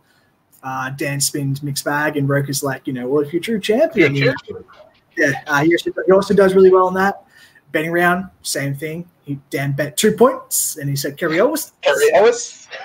And one moment that I will die on a hill is at the first question of the speed round. It's, what is the name of Robert Shaw's character in Jaws? So the answer is Quint. I will go to my grave saying that Dan Murrell hit the buzzer before. It was McCougar sitting there, McCougar doing his fucking thing. We know he doesn't exactly have the best history of judging who hit the buzzer first. If you go back and watch the moment, it's like a split second. I will die on the hill, and that changed the match. That changed the outcome. But, that's neither here nor there. And then obviously round 5, it's like sort of the opposite. Roker misses his 1 and 3, gets his 5. Dan gets the 1 and 3 and misses the 5. And yeah, it's sort of an iconic moment with the moment Roker wins. And I mean, there's so much been said about this match, so it's hard to really say. Yeah, I mean, there's a card made about it. So much has already been said that it's one of the most iconic matches for a reason. Yeah, the best part of this match was John Roca's unhumanly scream when his name was called at the end. Yeah. But yeah, this made my list just because I love watching this match because it's just a great match in general. It's two titans of it's a lot like why Andreyko and Bibiani made my list. It's two titans of the game playing the game they love, answering questions in the movie realm, which they both love. And once they both hit that stage, the kayfabe sort of dropped, and it was mutual respect between one another. They both respect each other and respected the game at the highest level. It was a great match through and through. It's a huge example of why that 5-pointer is more valuable than that 1 and 3-pointer are, because even if you hit more questions in round 5 than your opponents, if that one question they hit is the 5 and you hit the 1 and the 3, they've outscored you.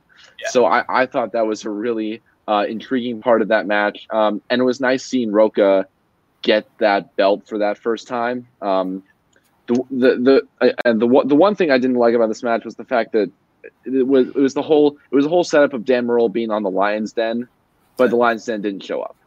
To me, if they really wanted to sell that, they would have had Snyder, JTE, and Dagnito or Finstock all at that time, all there backing Dan Murrell, but they didn't.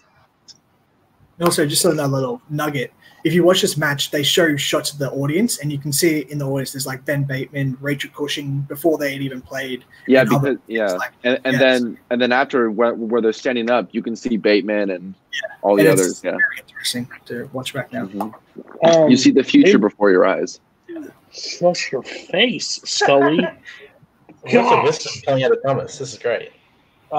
He said another thing. Well, this is when kayfabe stopped. Okay, Brian. Yeah, this team is coming together perfectly. Can't wait to see it next season. Warzone 2020. Get ready. Did anybody else have this match, or was this just you two? Just them two. Okay. Yeah, I hate this match, but I love this match. I think it's up there, but I hate it because Murrell lost. And he lost because of the overall points. Like, the point you change the points in round 2, it's a different scenario with everything playing out, which sucks. I always hated the 1-pointer. So I mean, I'm with him too. I think the buzzer. I'm with Michael. I think Dan definitely buzzed in first.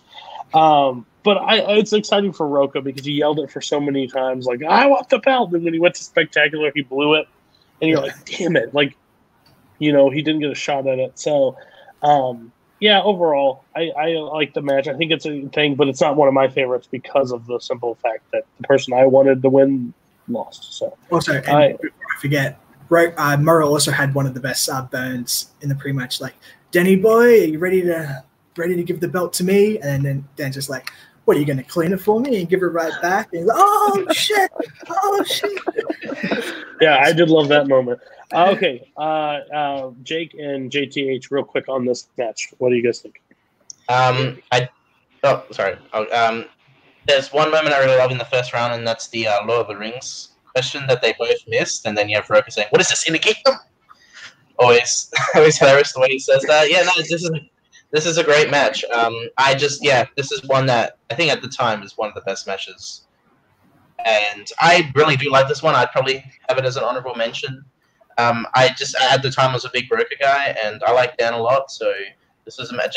I think the one thing is that after this match, or a couple matches after, they changed the round 3 format to have 2 points for the first question instead of 1, and that changes the outcome. But you could also say, Roka could have said Ice Age in round 2, or there's a couple of things that could have changed the outcome, and either way, it is one of the best matches. And also, at that point, Dan was undefeated in singles, and it was just crazy to see someone beat him, especially like Roka, who had really proven himself.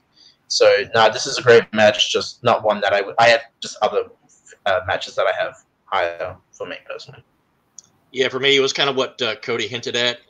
This match is fun to watch, yet hurts me at the same time, because at the time, these were my 2 favorite Showdown personalities. So at the same time, you were going to be happy that somebody finally won, yet you're going to be devastated that the other side lost. So for me, it's hard for me to say it's a favorite when – yeah, one of my favorite players wins, and then one of my other favorite players loses. So it really it's kind of conflicting in that matter, which is why I can't get entirely invested in the match as a whole. It's a great match, no question about it. If we did, again, the top 10 best matches, it would have clearly been up there in top 5. But, just conflicting interest on my part, not really wanting either person to lose, really kind of hurt it on this particular list. Okay, go to your 4. My number 4 is a match that I remember watching live, and it is Box Office Breakdown versus Top 10. So this is the first teams tournament. This is the last match of the tournament to get into a title match versus the Schmoes. And I rewatched it last night, and it's really amazing. Like, there's a lot of technical difficulties. It's when they're in like I think it was AfterBuzz Studios, maybe.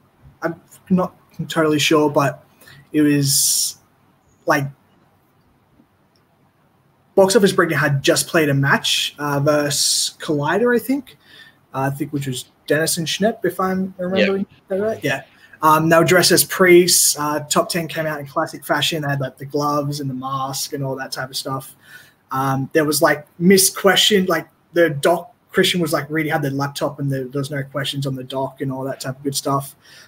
This like JT had been carrying Dagnino through the match. Dagnino actually played fairly well in this match, but Top 10 were clearly just a step above. He was there to lose. Came down to the last question, obviously, which is like the Double Jeopardy round, the very controversial Double Jeopardy round.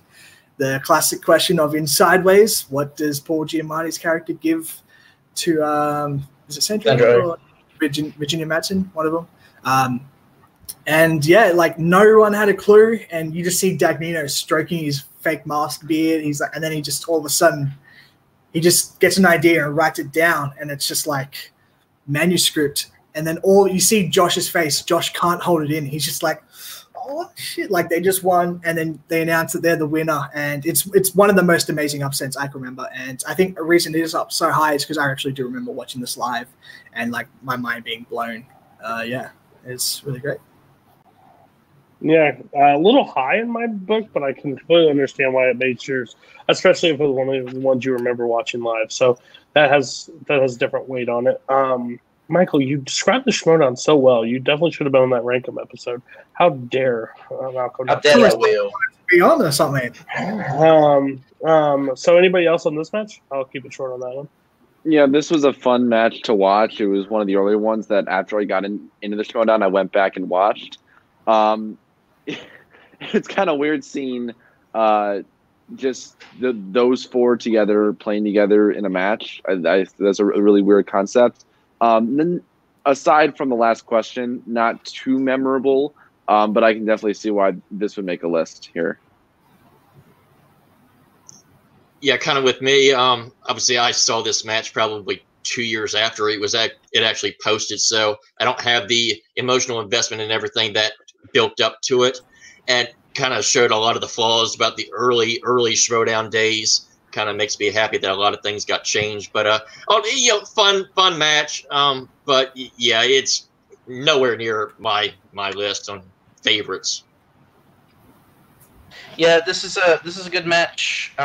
It's actually kind of insane that Finstock is the reason that they got to a title match, because he answered a question right that really caused them to win. I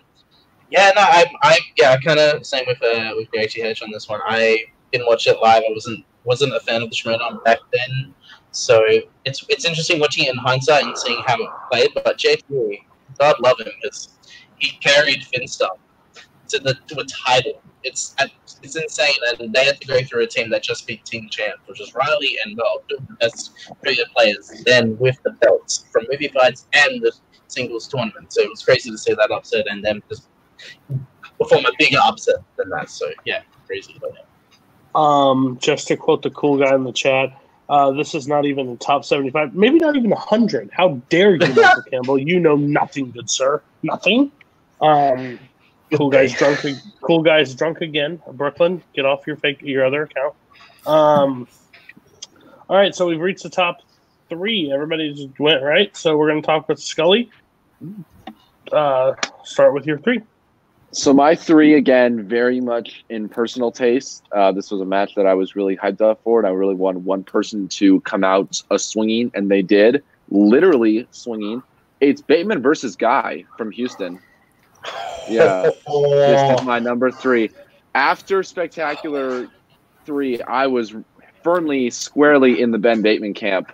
I was 100% against Guy. I am Team Bateman or Team Trader, however you want to do it, all the way. I was so hyped for this match because I wanted Bateman to beat the brakes off a Guy, and guess what happened? He KO'd him into the ground and then put him into the ground via a chair.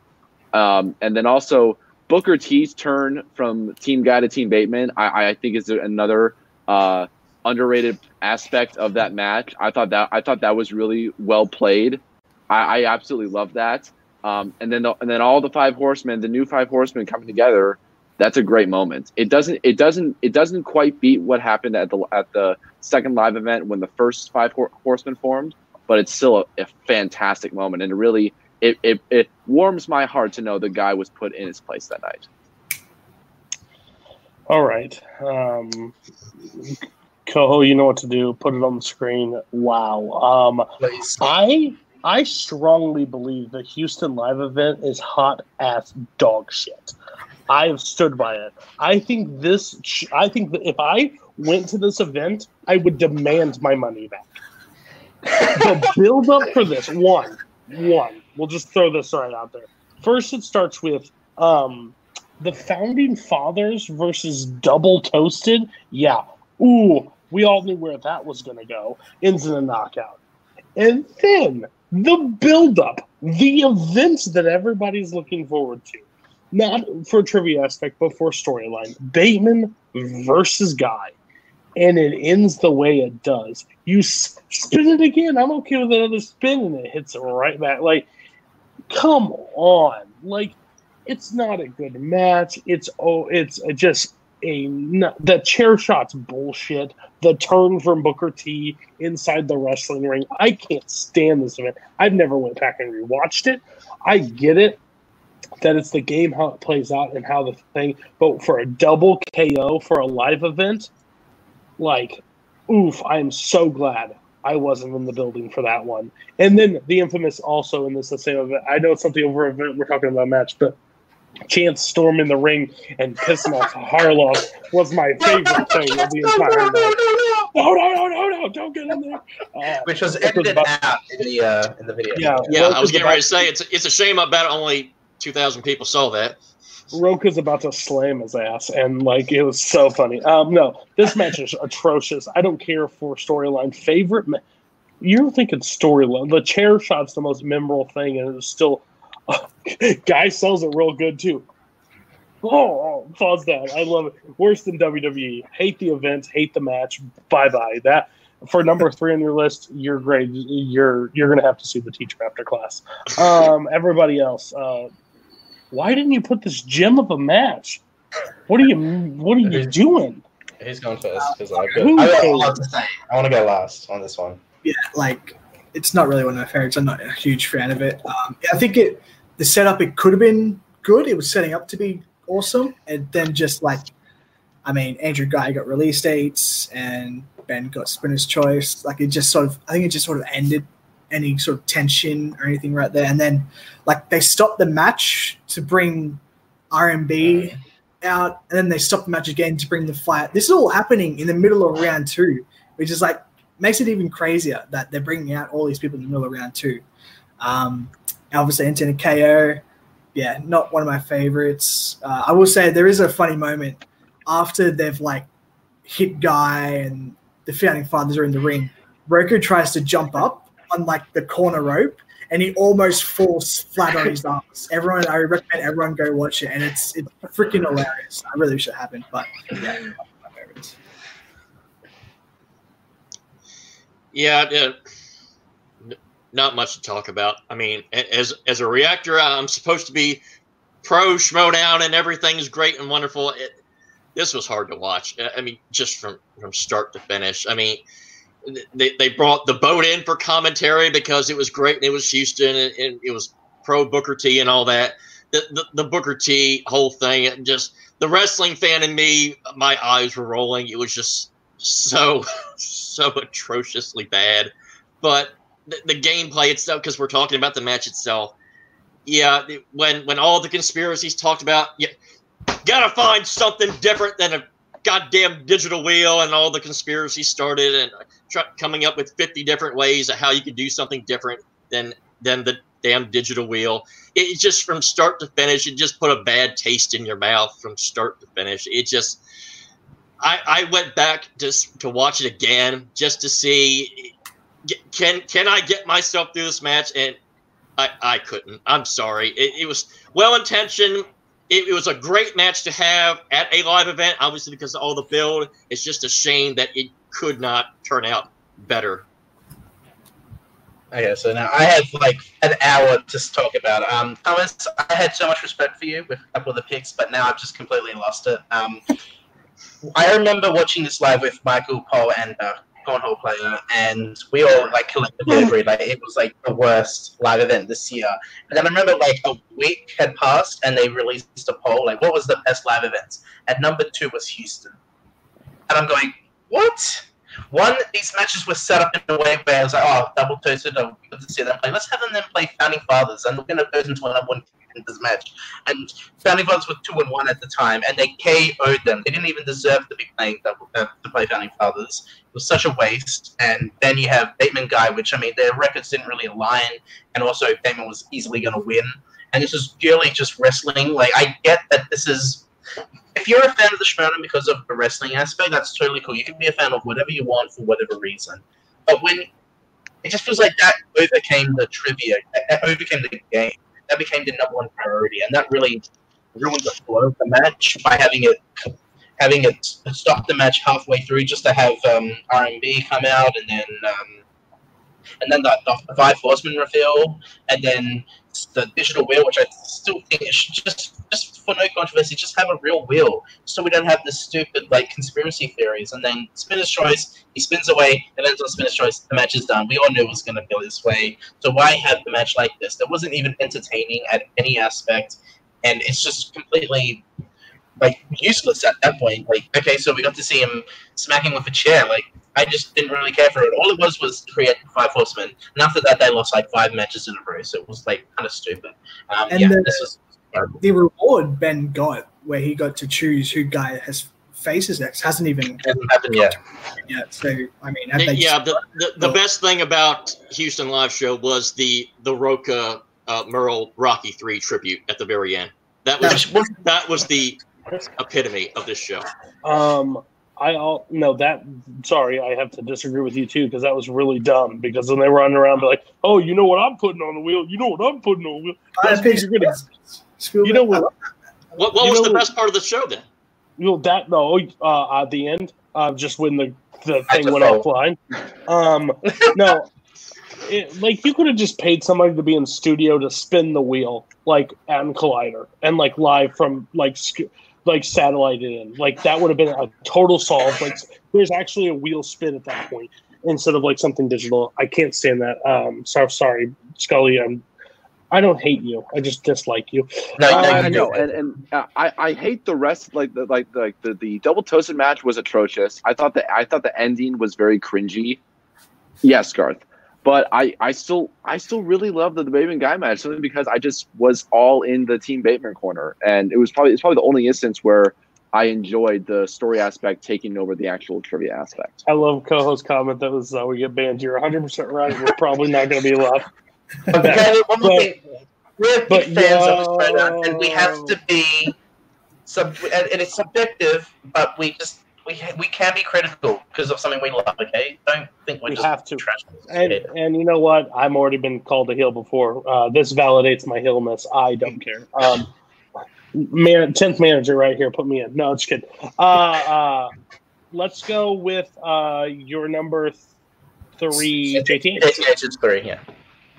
All right, so my number 3 is also from a live event, and this is also kind of a personal taste, but for me, when I think of favorite matches, the biggest thing for me is the rewatchability of a match. And to me, one of the most rewatchable matches, criminally underrated match, is the first match from the first Schmoedown live event, Real Rejects versus the Wildberries.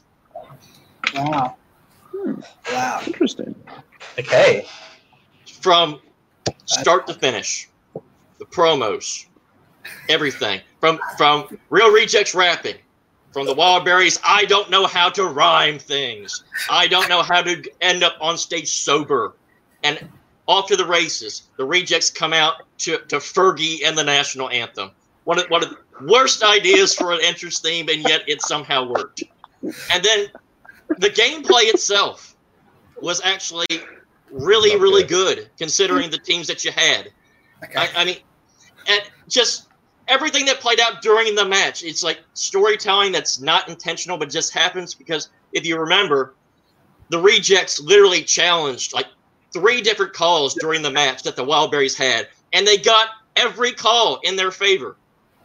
So it was like, oh my God, it's going to happen. Because remember, at the time, the Wildberries had never won. Everybody was like, 0-30, it's destiny. The Wildberries will never win a match. And the match plays out. Every call's going against them. It looks like it's not going to happen. The Rejects are going to do the impossible.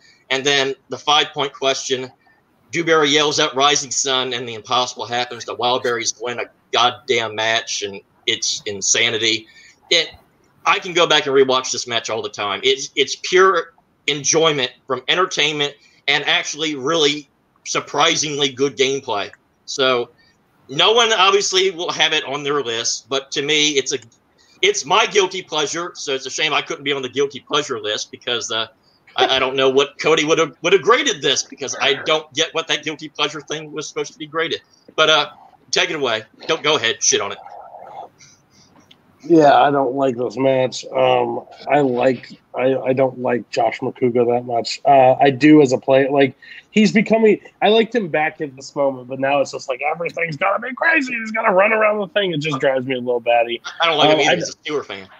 I don't think this is the greatest match of that card, especially. I think the Schmoedown first event, it has a little bit because it was the first ever live one, like really live, that people were like, "Oh, that's so cool," but it just doesn't stick with me.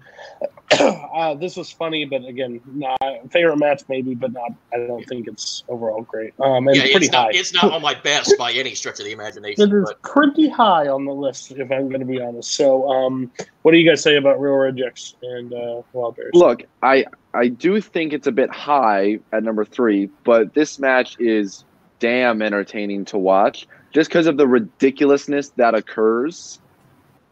Just the premise that you have the Real Rejects who were like 1-4 at the time. The Wild Bears who had never won a match.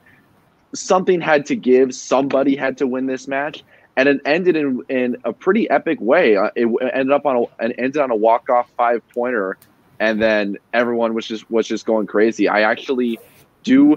I do think this match is very rewatchable. I like JTH's rewatchability factor. I do like that a lot. This match is very rewatchable. Is it a great match? Not necessarily, but it's entertaining. It's enjoyable, and if you're looking for a fun time watching a Schmoedown match, nothing too serious, this is one of them. If you're a bad trivia player like me, it makes you feel good.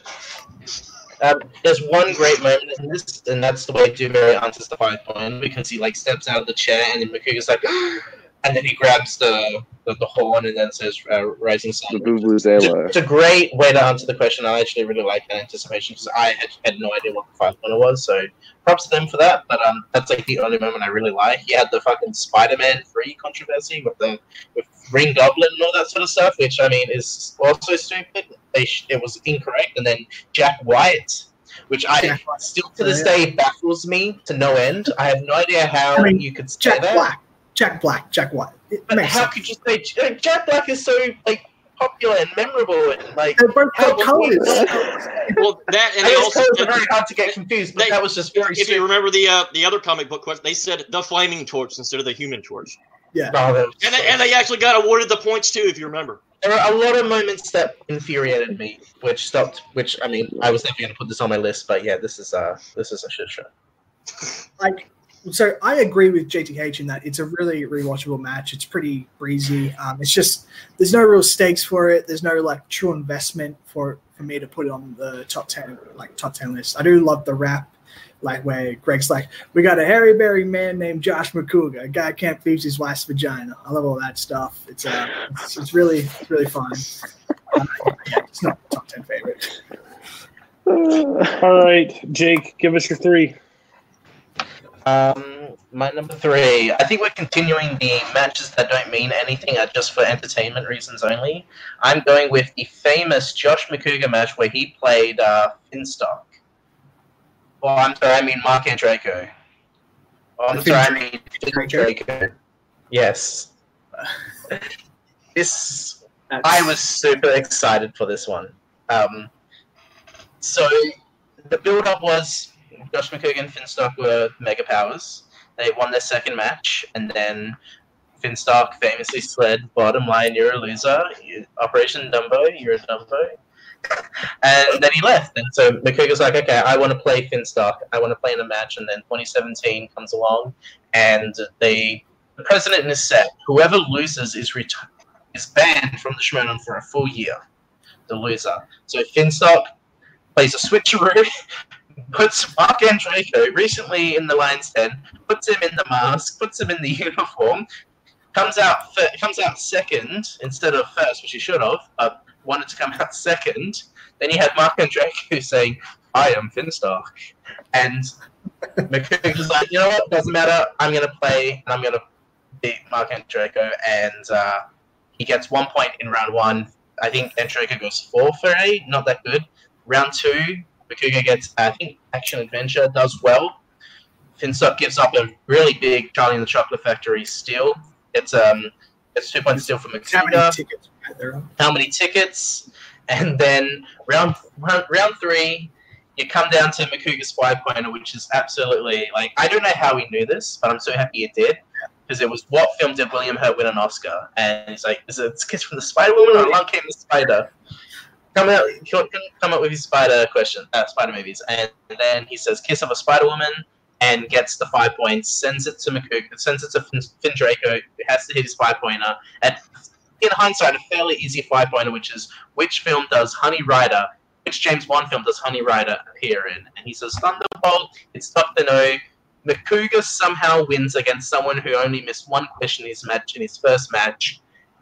Finstock is banned, and the excitement at the end when Riley and Roker they come and they like celebrate with Makuga after the win is absolutely amazing. Like that was, and I think Makuga said in the post-match interview that it's probably one of the best matches ever, and I absolutely agree. I watched this purely for entertainment reasons.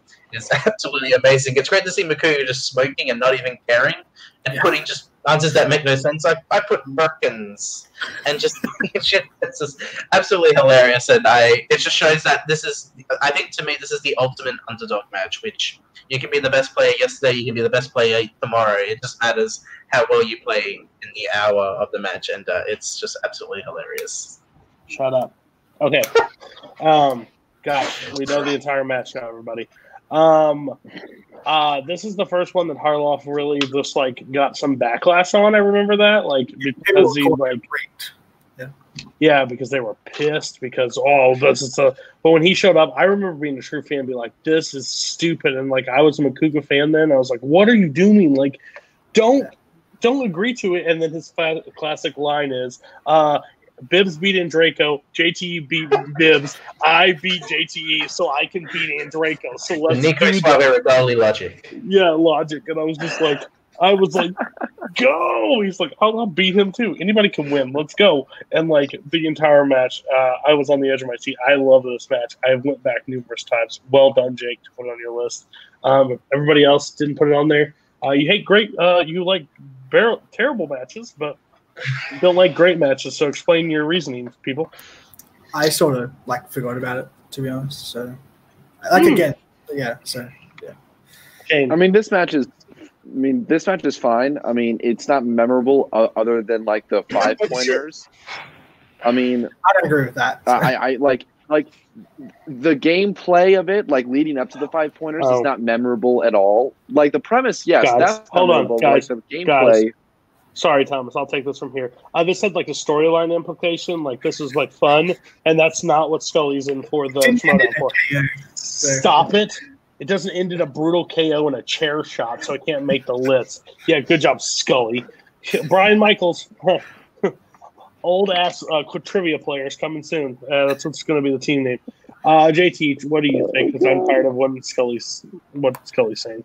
Yeah, I mean it's a decent match. I mean at the time, I wasn't the biggest Makuga fan, so it really didn't matter to me what had happened with all the previous junk. But I was a big fan of Andraco, so the fact that he was potentially going to be responsible for getting Makuga banned did pique my interest. And again, the result came out of nowhere, so it had the shock value, but at the same time, it wasn't the result that I was hoping for. So it just broke my heart. So I couldn't put it on a favorite list, no matter how much the result didn't turn out right. Didn't have the real rejects in it. So it can't be there. Let's Michael go to your 3. Yeah, my number 3 is from Spectacular 2, and it is Above the Line versus Patriots 1.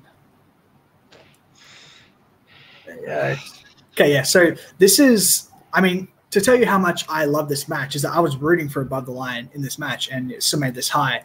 I think this is one of the best played matches in the Schmodown history, and it's sort of got iconic moments. Obviously, Above the Line coming off a tournament win. Patriots, obviously, I think they're 7-0 at this point. Yeah. Round 1, it was. I remember this is how I knew Jake, just from being huge Above the Line fans. That whole tournament, we were on this train together. Like they were going to win. Sam was going to get both belts. It was like destiny. And then there's the hype for this match is crazy. Like before the match, people are yelling out trash talk at Snyder, and Drew's kid is like, especially Snyder, and that cracks Drew up.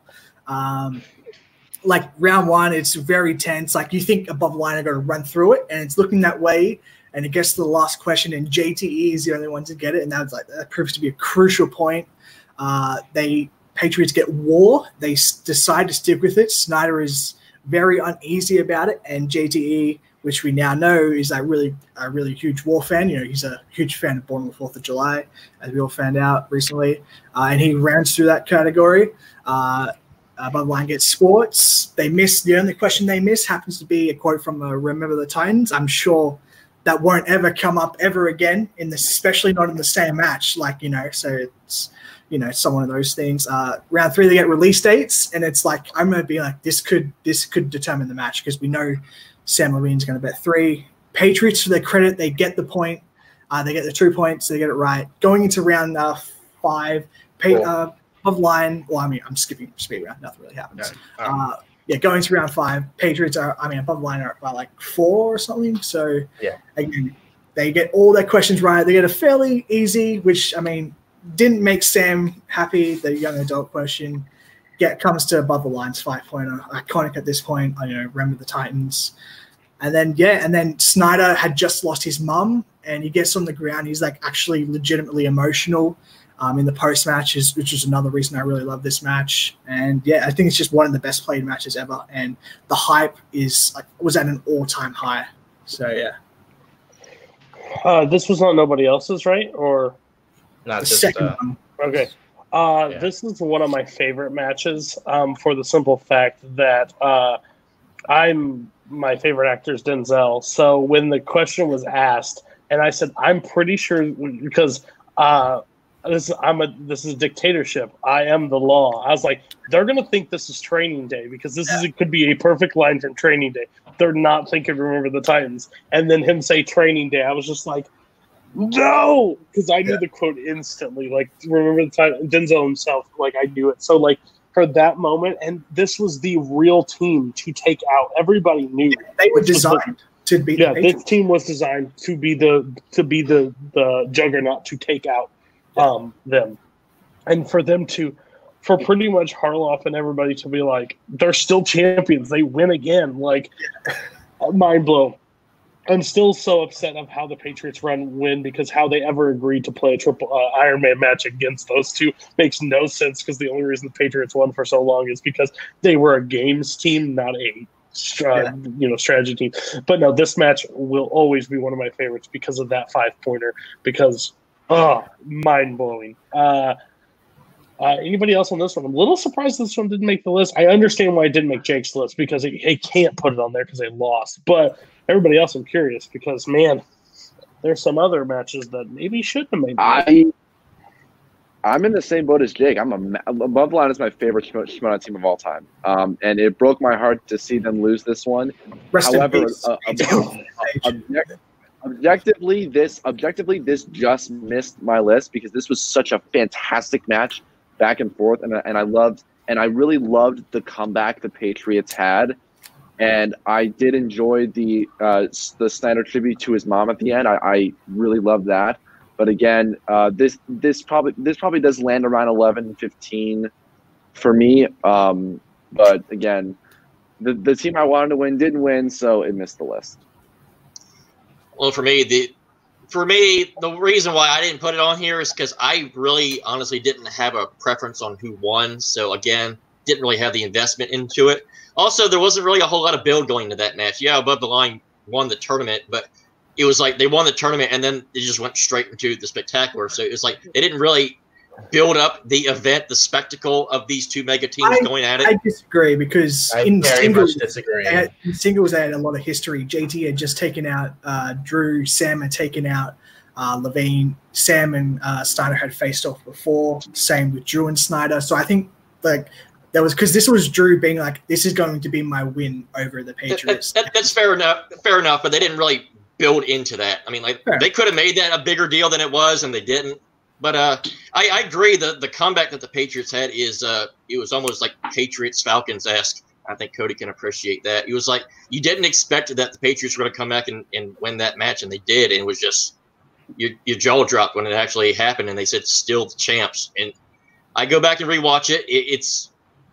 I still can't believe that they won that match, considering, as you all said, Above the Line was a team that was designed from the ground up to beat Jeff and JTE, and it didn't happen. It took another 3 months before it did happen. But, yeah, ultimately, I think it's the second best Patriots above the line match. So if I did put a match on there, it would have been the second one first. Yes. Just real quick. You haven't said it. Go ahead. Sorry. I was gonna say. So if I wasn't as big of an above the line fan as I am, this would absolutely make the list. But it's hard to see them lose, especially in the way where it was them.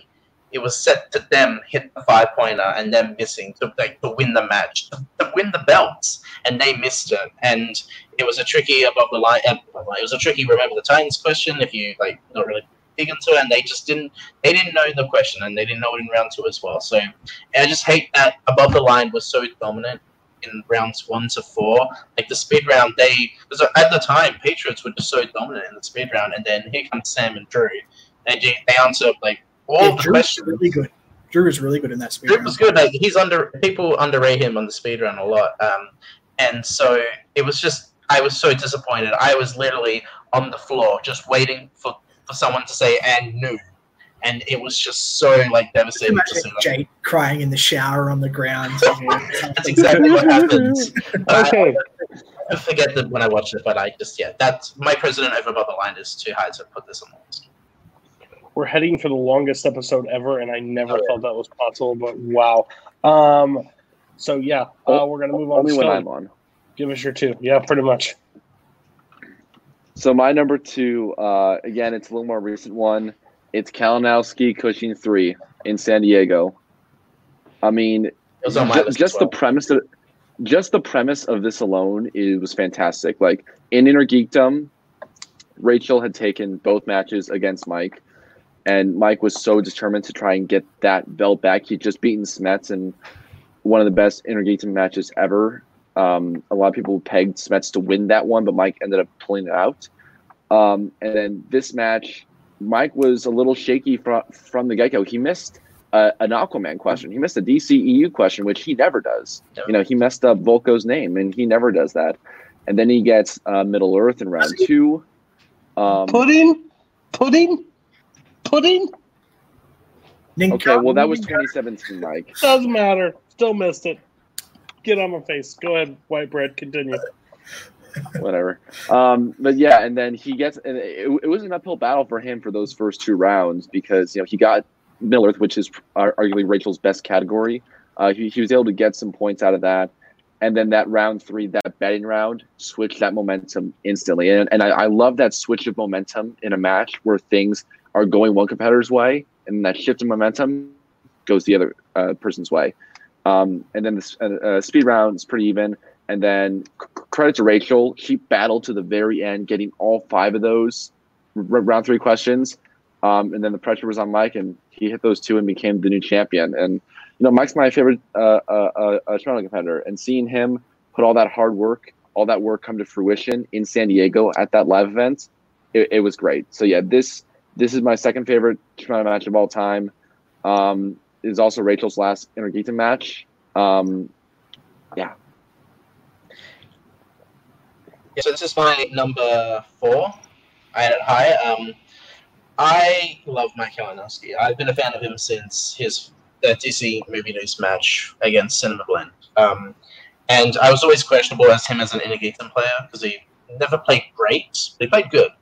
And then when he was in the 2018 Inner Geekdom tournament, he just absolutely impressed me with his Inner Geekdom knowledge.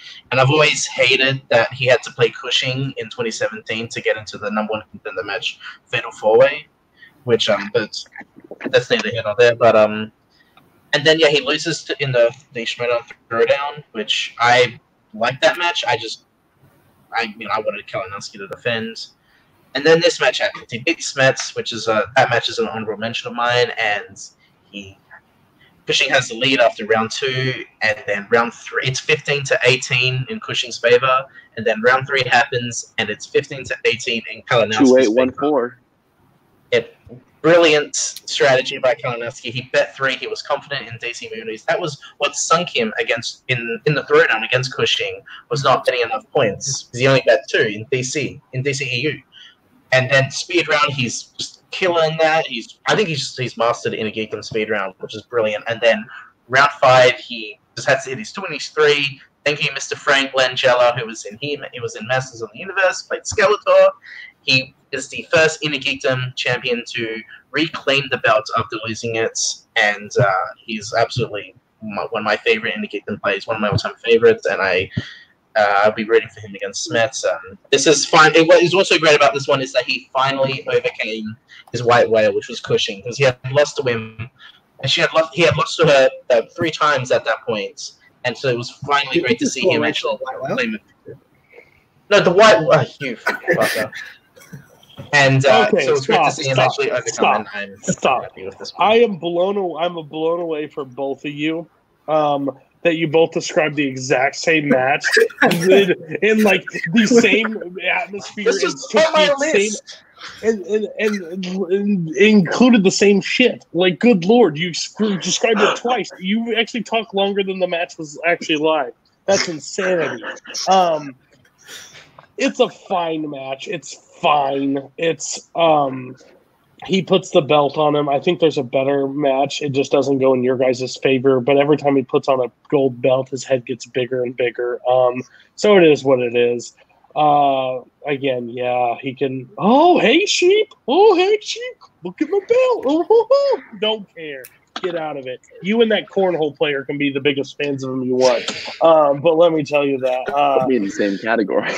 Yeah, so he is what it is. That match is fine, but there's a better cushion match that has a better play out. So, you two, Michael, I'm sorry. And JTH, I'm sorry if you have a lot to talk about. You can't talk about it because they use their 30-minute window. So go ahead and give me 2 sentences what this match means to you. Yeah, I think I like the first one better as an actual match. This one didn't even go to the 3-pointer, I don't think. And betting rounds in Cushing mic matches turn out to be huge, apparently. So yeah, learn not to bet. And JTH. Yeah, being at the free for all earlier this year, I kind of had a feeling seeing Rachel play live, how she beat herself up over how she played. I had a bad feeling what was going to happen in this match, and unfortunately it did play out. I do commend that she played a lot better than she kind of gave herself credit for, but kind of an outcome I was expecting, so it did hurt the overall excitement and being a Cushing fan that she lost. So, okay, here we are. Hopefully, let's move along a little bit. Who's 2? I don't even know. It's JTH's. Oh, we're only at JTH. I'm sorry. Here's your 2. Give us your 2. All right. My number 2 is Bibiani and Draco 1, the infamous, non-scoring, everybody gets questions right. To me, this is kind of the epitome of what the original format of Schmoedown was. A lot of people always complained about, everybody got different round 1 questions. So to me, this is how a great Schmoedown match plays out. Everybody knows their craft. Everybody knows what they know.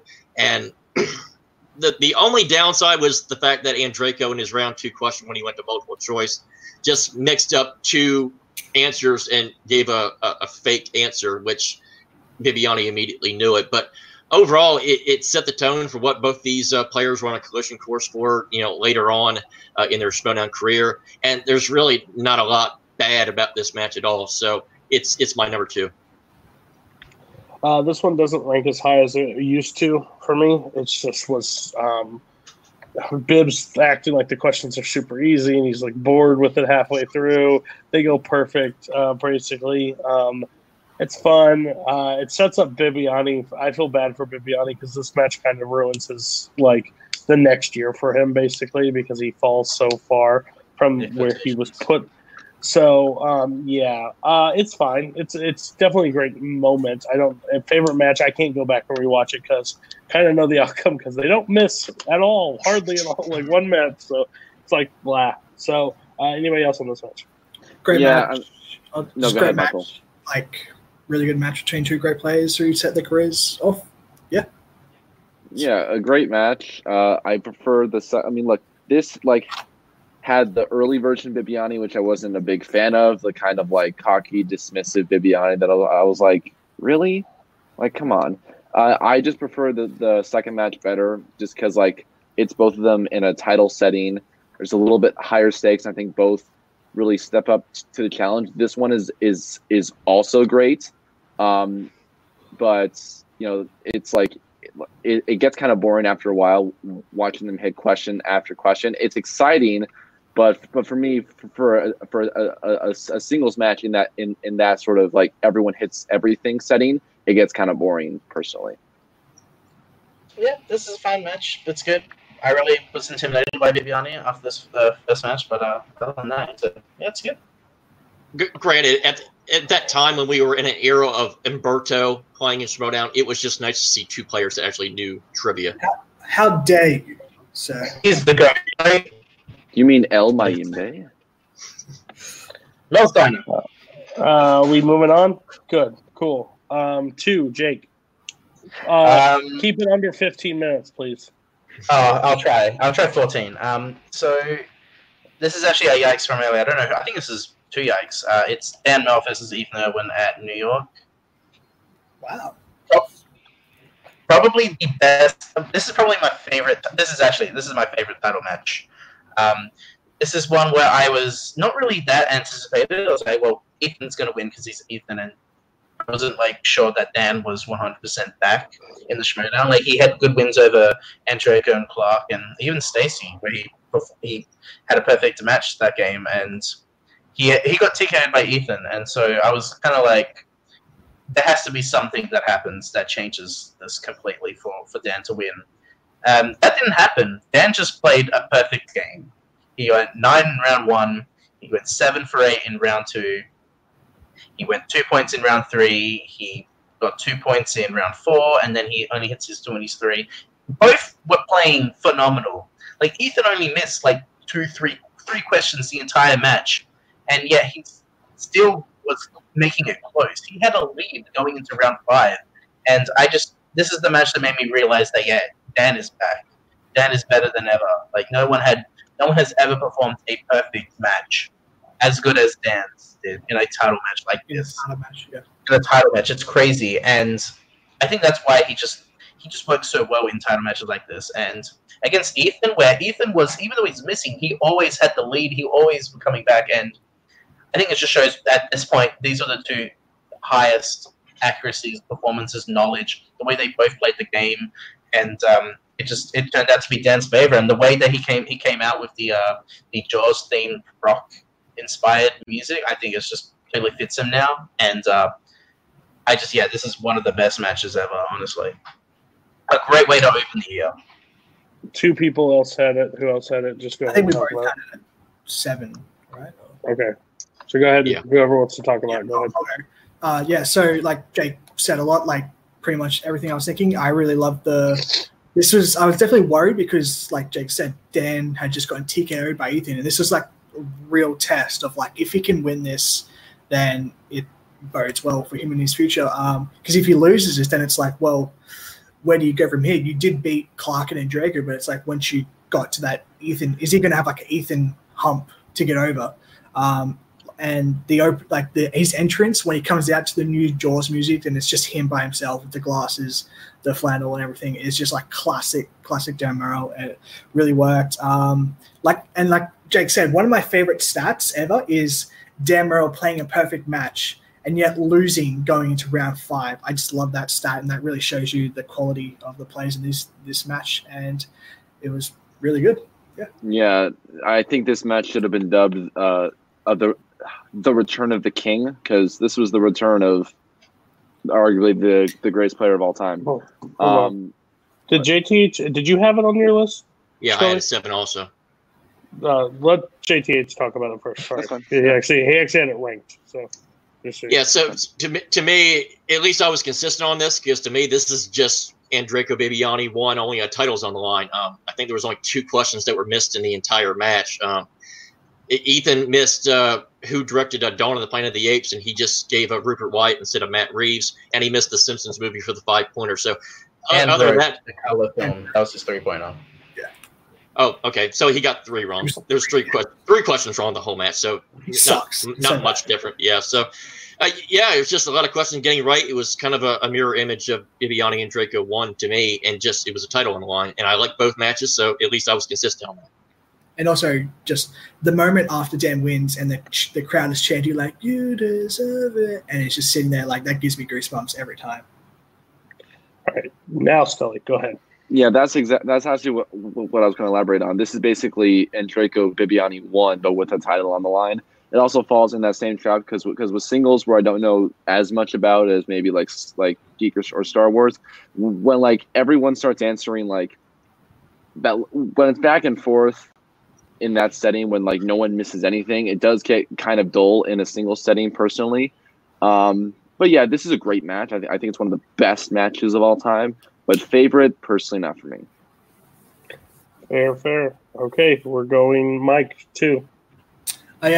Speaking of the dough, my number 2 is Dan Murrell versus Sam Levine at Collision. Best Collision. A really great match. Dan was coming off a triple threat, and yeah, he won. And that's my thing. I might elaborate later. Yeah, so I'll just touch on that. Michael tried to do a fast one and put 2 matches at number 1. Claims that you can't talk about one without the other, but sorry.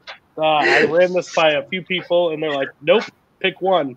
So he wasn't happy about it, so we'll talk about it in a second, what he actually wants to talk about. But anybody for Dan Murrell, Sam Levine? And I'll ask the panel real quick. Should I included the triple threat and this match as one key match? Or should I? No, it's 2 separate matches. Thank you. There's 2. I love you, Michael. It's 2 separate matches.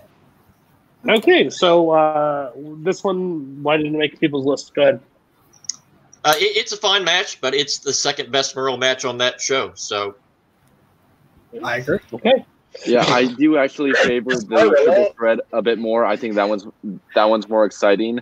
I think this match is very much an afterthought. I think it's also an understatement, as like it's just astounding how great Murrell is at this game, that he can go after playing 2 former champions. He goes and he faces another contender in another title match.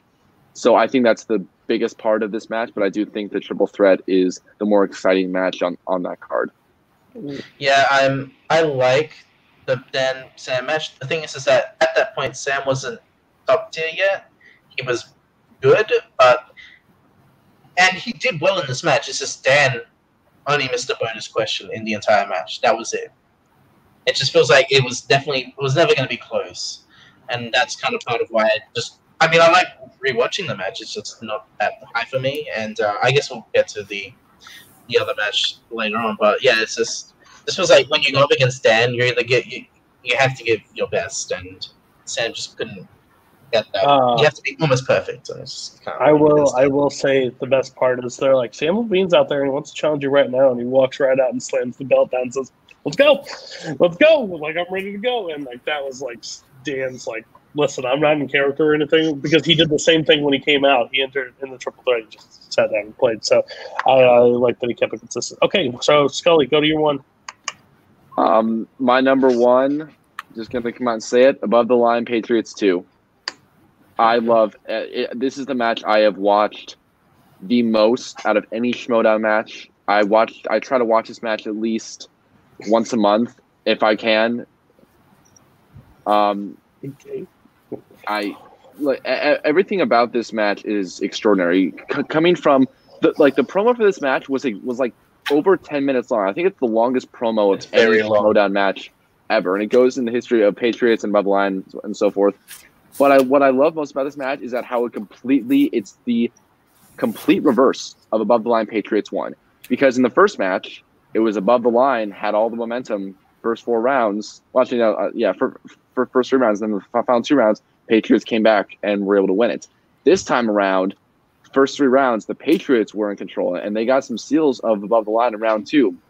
But then that speed round where I think Sam hits the first 3, Drew hits the 4th, and then Snyder gets the 5th just to take the lead. Yeah. Just to take that lead, just to give Patriots that 1-point lead, and then it goes back and forth, and then they finally are able to hit that 5-pointer, and then it's the reverse effect. The Patriots can't hit their 5, which also would have broken a team's point record. But by the way, and like Harloff saying and new, that gives me chills every single time. Not discounting what the Patriots have done. I like just seeing all the work that Sam and Drew put in for that whole 7-8 month stretch. That's like since they became a team, it paid off so well. And seeing Sam hold both belts, that was an all-time classic moment. Seeing Drew hug that belt, like start like hugging it and like putting the kiss to his mouth and like rubbing the belt. I mean, he was about to make love to that belt on screen. I think. But yeah, this is hands down my favorite match of all time. I rewatch it very often. Yeah. Yeah, better words spoken there. Yeah, this is my number 7. I had it a little lower, mainly because it's one of those weird ones where there was a couple of weird misses, like in round 1, like the Artex miss from Neverending Story, and then also you had some just weird questions in round 2. Or even first off, the Thing.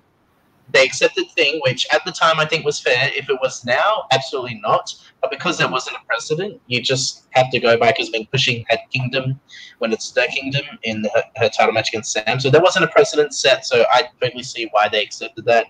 Then you also had that weird Johnny Depp, what's eating Gilbert Grape question, which is just designed to confuse you, which is not the point of answering a question. And then you also have the Leo who plays a U.S. Marshal. He does not play a U.S. Marshal in Shutter Island. He plays a sane man who thinks he's a U.S. Marshal. Like, it's just there's a couple of weird questions in that, but I still had it on my list because it's just great to see Above the Line win the belt, like what they were designed to do, and especially after so long, the Patriots it's been a year and a half since they had won it, and it was good to see like a new team champion and a team that deserved it by beating the Patriots, who were 9-0. Sam being the first double belted champion, and it's absolutely amazing to see that. And they're my favorite team for a reason, and it was great to see them rightfully win the belts. Yeah, I don't know why you scream, like you get chills when Harloff screams and you're new, because you hear Sam Levine scream it way before. And like when you knew they won, so it takes out a little bit of anticlimactic. So yeah, it's fine. I'm not the biggest Above the Line fan, to be honest with you. And just to clear something, I'm not a Patriots fan. I'm just a Red Sox fan. That I'm a fantasy football player, so I'm not a diehard Patriots fan. But like, yeah. So I was more of a I wanted the Patriots to continue because that streak is impressive, and if you can keep it winning, let's go. But to see Sam and I mainly see Drew with a belt was exciting. Sam, already time, but I was excited to see Drew actually have a belt, and he was really fucking pumped.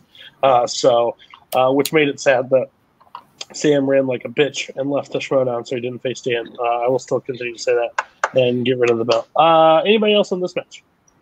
I like the match. The only reason it's sort of my list is because I find the controversy is just sort of taken away from me, and it's really awkward to go back to, like the Thing, the Gilbert Grape. It's really awkward to watch, and that's sort of what takes it away from me. Yeah, for me, kind of what I said earlier. Better match between the first one, but again, I had no vested interest in either one, so it didn't matter to me who won. So that kind of kills the excitement value for me. So,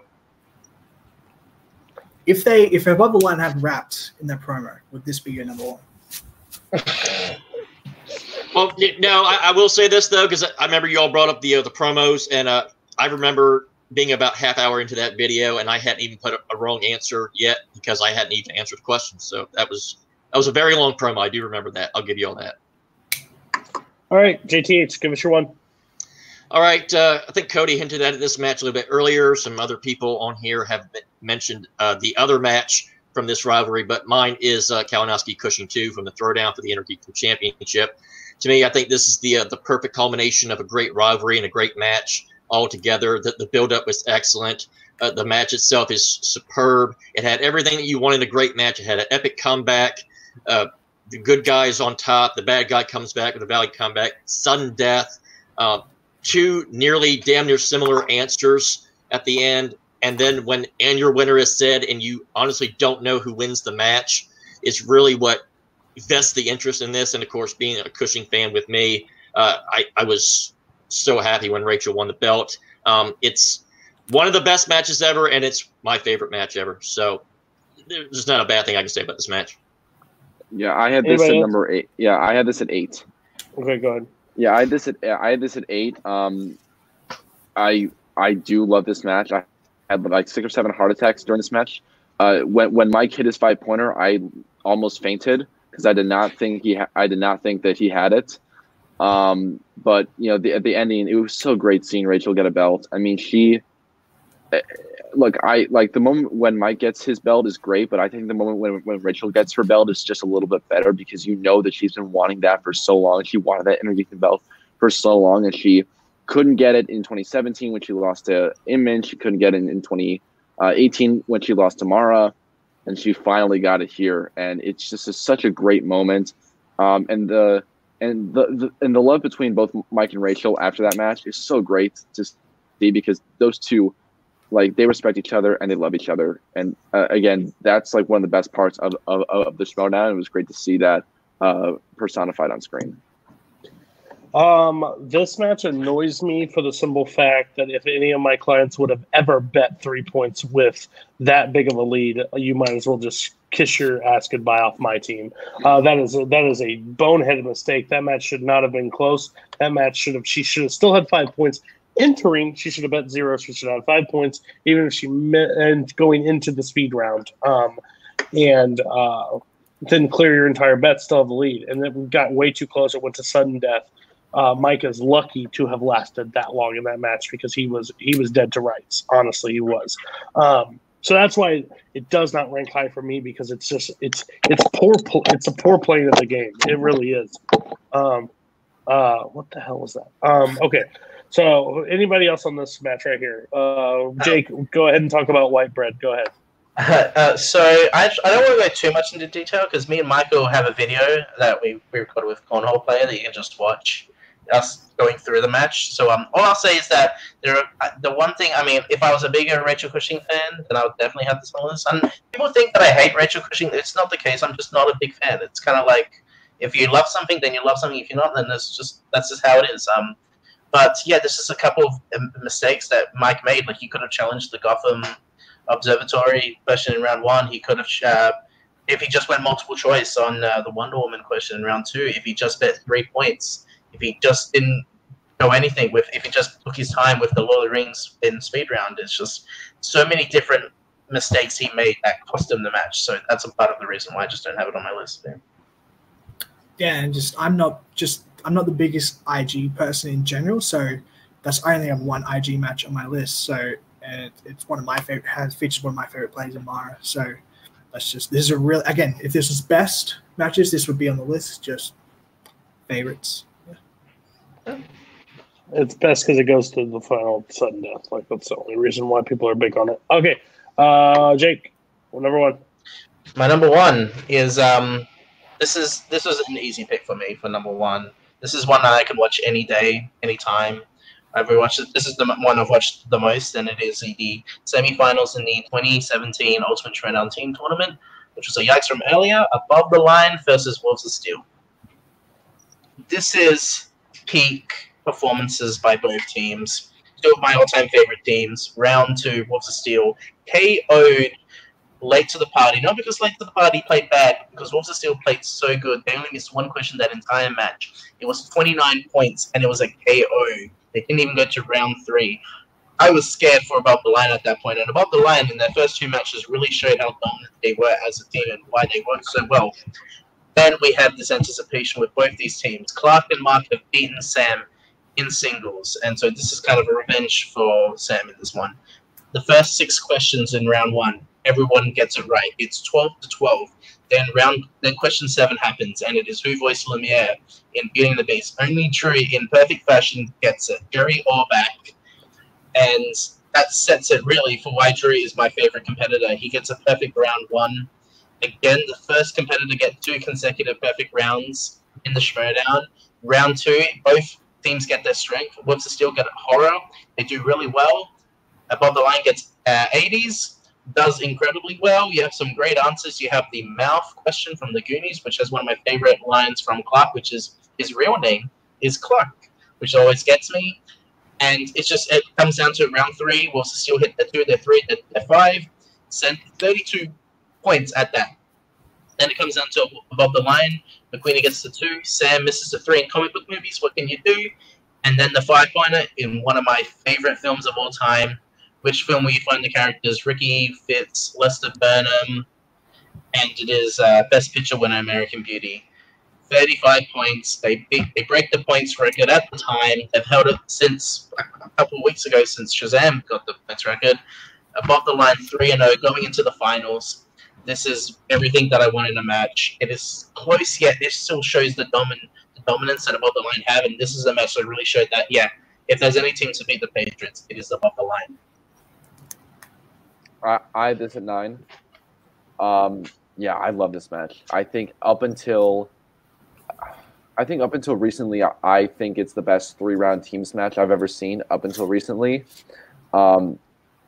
I just love this match so much. It's 4 great competitors, players who all like. It wasn't like a battle of faces heels. It was just 4 players who love playing the game coming together and showcasing their knowledge. Like you said, the first 6 questions, nobody missed. Nobody missed at all for like the first 6 questions.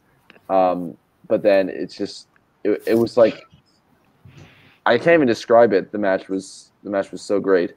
But yeah, nothing else to add on top of Jake's. Above Line breaks the points record, and they really solidify themselves as like the new juggernauts of the league.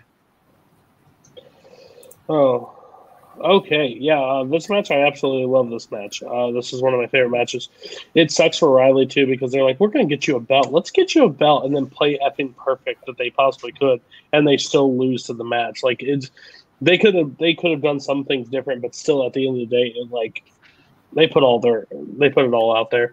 I love that you said this was like one of your best 3s, but you put like Guy and Bateman above it. So just saying, wrong on that one. But no, this is a correct one. I could consider this one of the best team matches of all time. And number 1 is a best and favorite. I like both because they both put everything out there. And it's just about 4 people that just respect the game, and there's not a lot of trash talk. There's not a lot of back and forth. They're just like, let's go out and let's just play the game.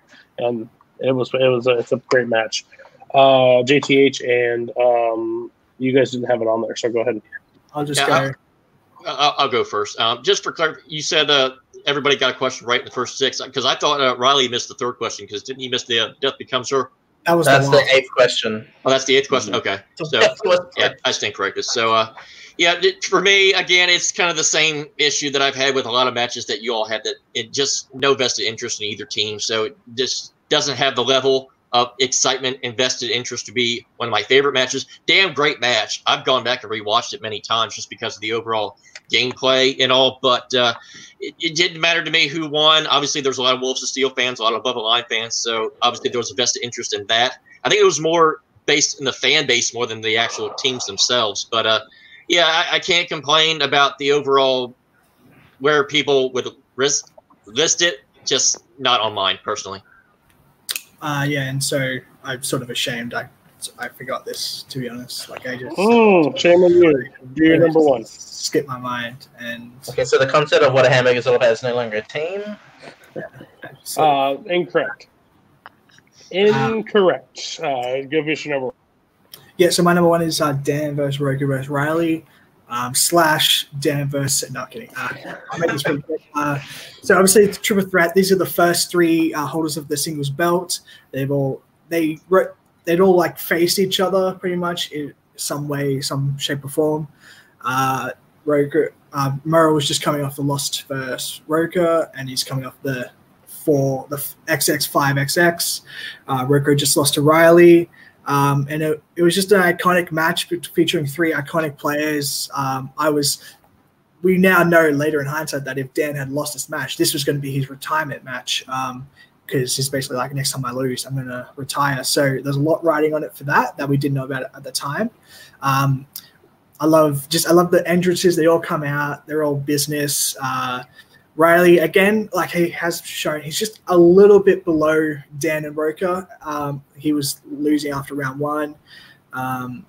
They each get their strengths in round 2, and Riley sort of bombs his. It's a really well played match. Dan only misses 2 questions in this match. He only misses 1 in the Sam match. It's just he only misses 3 for the whole event. It's really just one of the best played matches you'll find. Roker misses his 2 and his 3. Obviously, the iconic Calvin Klein question. fucking Calvin Klein. He says, "Shut the fuck up! Shut the fuck up!" And he does it all the time, so it's very ironic. Yeah, it's just I love Dan, and this is basically Dan porn. I'm just gonna say it. No, I'm kidding. It's a really great match with featuring players, and this is basically like if you're ever gonna show like what is Dan Murrell in the Schmodown, this is the event to show him. Plays 2 matches back to back, 10 rounds, misses 3 questions. So yeah.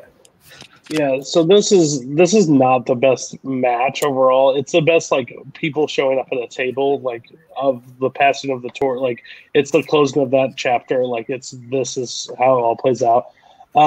Because like Riley winning the belt, going into the match, agreeing to a triple threat, like stop, like shut your mouth, let's be quiet, do not agree to that. I don't make the rules. Sure, we can add you. But it's like they don't all play well. Dan plays great, the rest play a little down, and like him screaming, "Shut the fuck up!" And then Harloff goes, "They can talk. You do it every match. Shut up!" Like, he's like, "You're right." He brings isn't this when he also brings back the blindfold? And it's just he can't write and like you can't see, right? So yeah, it's fine. It's not like it's a little high, but I completely understand it is Dan porn. So yeah, that's fine. Everybody else on this one, make it quick. Yeah, I'll be real quick. This match is great. It's pretty rewatchable. It just misses my top 10. But yeah, it's a great match. Yeah, fun match for me. Kind of predictable at the end of the day. I mean, I think a lot of us went in knowing Riley didn't really have much of a chance because Dan and John were just on a different tier at the time. And he kind of showed in the end. He missed that Armageddon question that knocked him out. It was kind of unforgivable. But best player won. You can't really complain about it. Yeah, when Michael said Dan porn, I just imagine him watching the 5-point and going, "Yes, it's Michael Caine. Michael Caine played Alfie." when he rewatches the match. But that just happened. Well, that's what happens when you're on it's what you're on your what happens when you're on 2.5 hours at this point. Go ahead, Jake. Make it quick. This match would have been better if Riley was on the same level as Roker and Murrell in the match. I mean, Roker was coming off of a very, very embarrassing loss against the Patriots the second time. Goddamn wet bandits. But yeah, he missed the Calvin Klein one, which is hilarious and embarrassing, and then he missed the Green Room one, which just makes no sense. And if he had bowled, he would have gotten it, I guess. But I guess Claire Forlani just looks a lot like Patrick Stewart. Okay, thank God we're here. We're going to be the longest episode after this, and we've had on the show.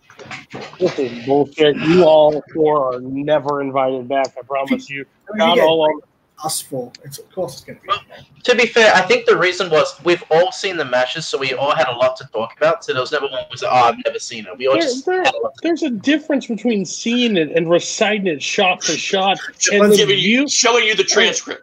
And enough of like you and Jake and Kalinowski, like you both talked about the same thing for 45 minutes together. You could have just said your turn instead of just talking about the same thing that Scully just talked about. But we're finally reached to the thing. Here's your top 10. We only have 2 people probably still watching. We had 10 at one point. They all hopped off the ship. Give us your number 10 for a combined list is Chance Ellis and Paul Yama. Your number 9 is William Bibiani versus Mark Andreyko. Your number 8 is Dan Murrell, Ethan Irwin 2. Your number 7 is Dan Murrell, Sam Levine. I see a theme. Your number 6 is Dan Murrell, John Rocca, Mark Riley. Your number 5 is Above the Line, Wolves of Steel. Your number 4 is Dan Murrell, John Rocca. Your number 3 is Mike Kalinowski, Cushing 2. Your number 2 is Above the Line, Patriots 2. And your number 1 of all time, Mike Kalinowski versus Rachel Cushing 3. Highest points. You guys put it top spot. Overall breakdown. New record. Longest episode. Shoot us all in the head. I have a match after this. It's really going to suck. So next, hold on. Overall grades go out. Top score, the highest score I've ever given on the show. Drum roll, please. It goes to Michael Campbell. He gets an A-. The first 2 were a little high, but the rest I completely agree with you. Second place, he may have talked really long, but Jake Maragoni with a B-. I agree 100%. Third place, JTH. He gets a C+. Some of I disagree with, some I agree with, but that's what makes JTH great. And last place, because I don't think he understands what the concept is. It's a D. D for you. You just put you put above the line versus Wolves of Steel at 9 and put Guy versus Bateman higher. It's just favorite. Just watch a post match. I don't know what to tell you. But again, that's Your List Sucks. Next week we got Crime with Kirk. I'm going to be on the show. I'm actually going to be judged. I put my top 10 in there. I'm actually going to be on the show for the first time. So I'm going to get ripped apart because if anybody knows my crime taste, Irishman, number 1. No, I'm just kidding. And then we got Star Wars Extended Universe characters. Yeah, shoot me in the face. I'd rather never be close to that episode. So Jay Burns, you're going to be on it with Dome and Nico and everybody else. 25th is Christmas movies. So please submit your list for Christmas movies. I don't have a full panel. I have Jim Green so far, and I think somebody else, but nobody else. And coming soon to the page on Multiplex, I have the next 3 months of this show planned out. If you want a list, you got plenty of time to watch. We have great topics coming up. It's going to be a fun time. I have guests. I have special guest hosting. It's going to be a blast. So please be back. Check the Multiplex and check out King's Day. You're not here, but check out King's Day this week. We have 3 videos going up, 3-hour increments. We have Warzone singles and Warzone teams going up. Concept, Jake and Michael are competing against Boatman and Sean. And Robert and Tim are playing against Necronomicon. RJ's playing Robert. Jake's playing Jeremy for the 12,000th time. And a bunch of other fun matches. Me and Scully are playing in the sports match. So join us for this weekend. It's going to be a great time. Everybody, take care. Thank you. Send me your list.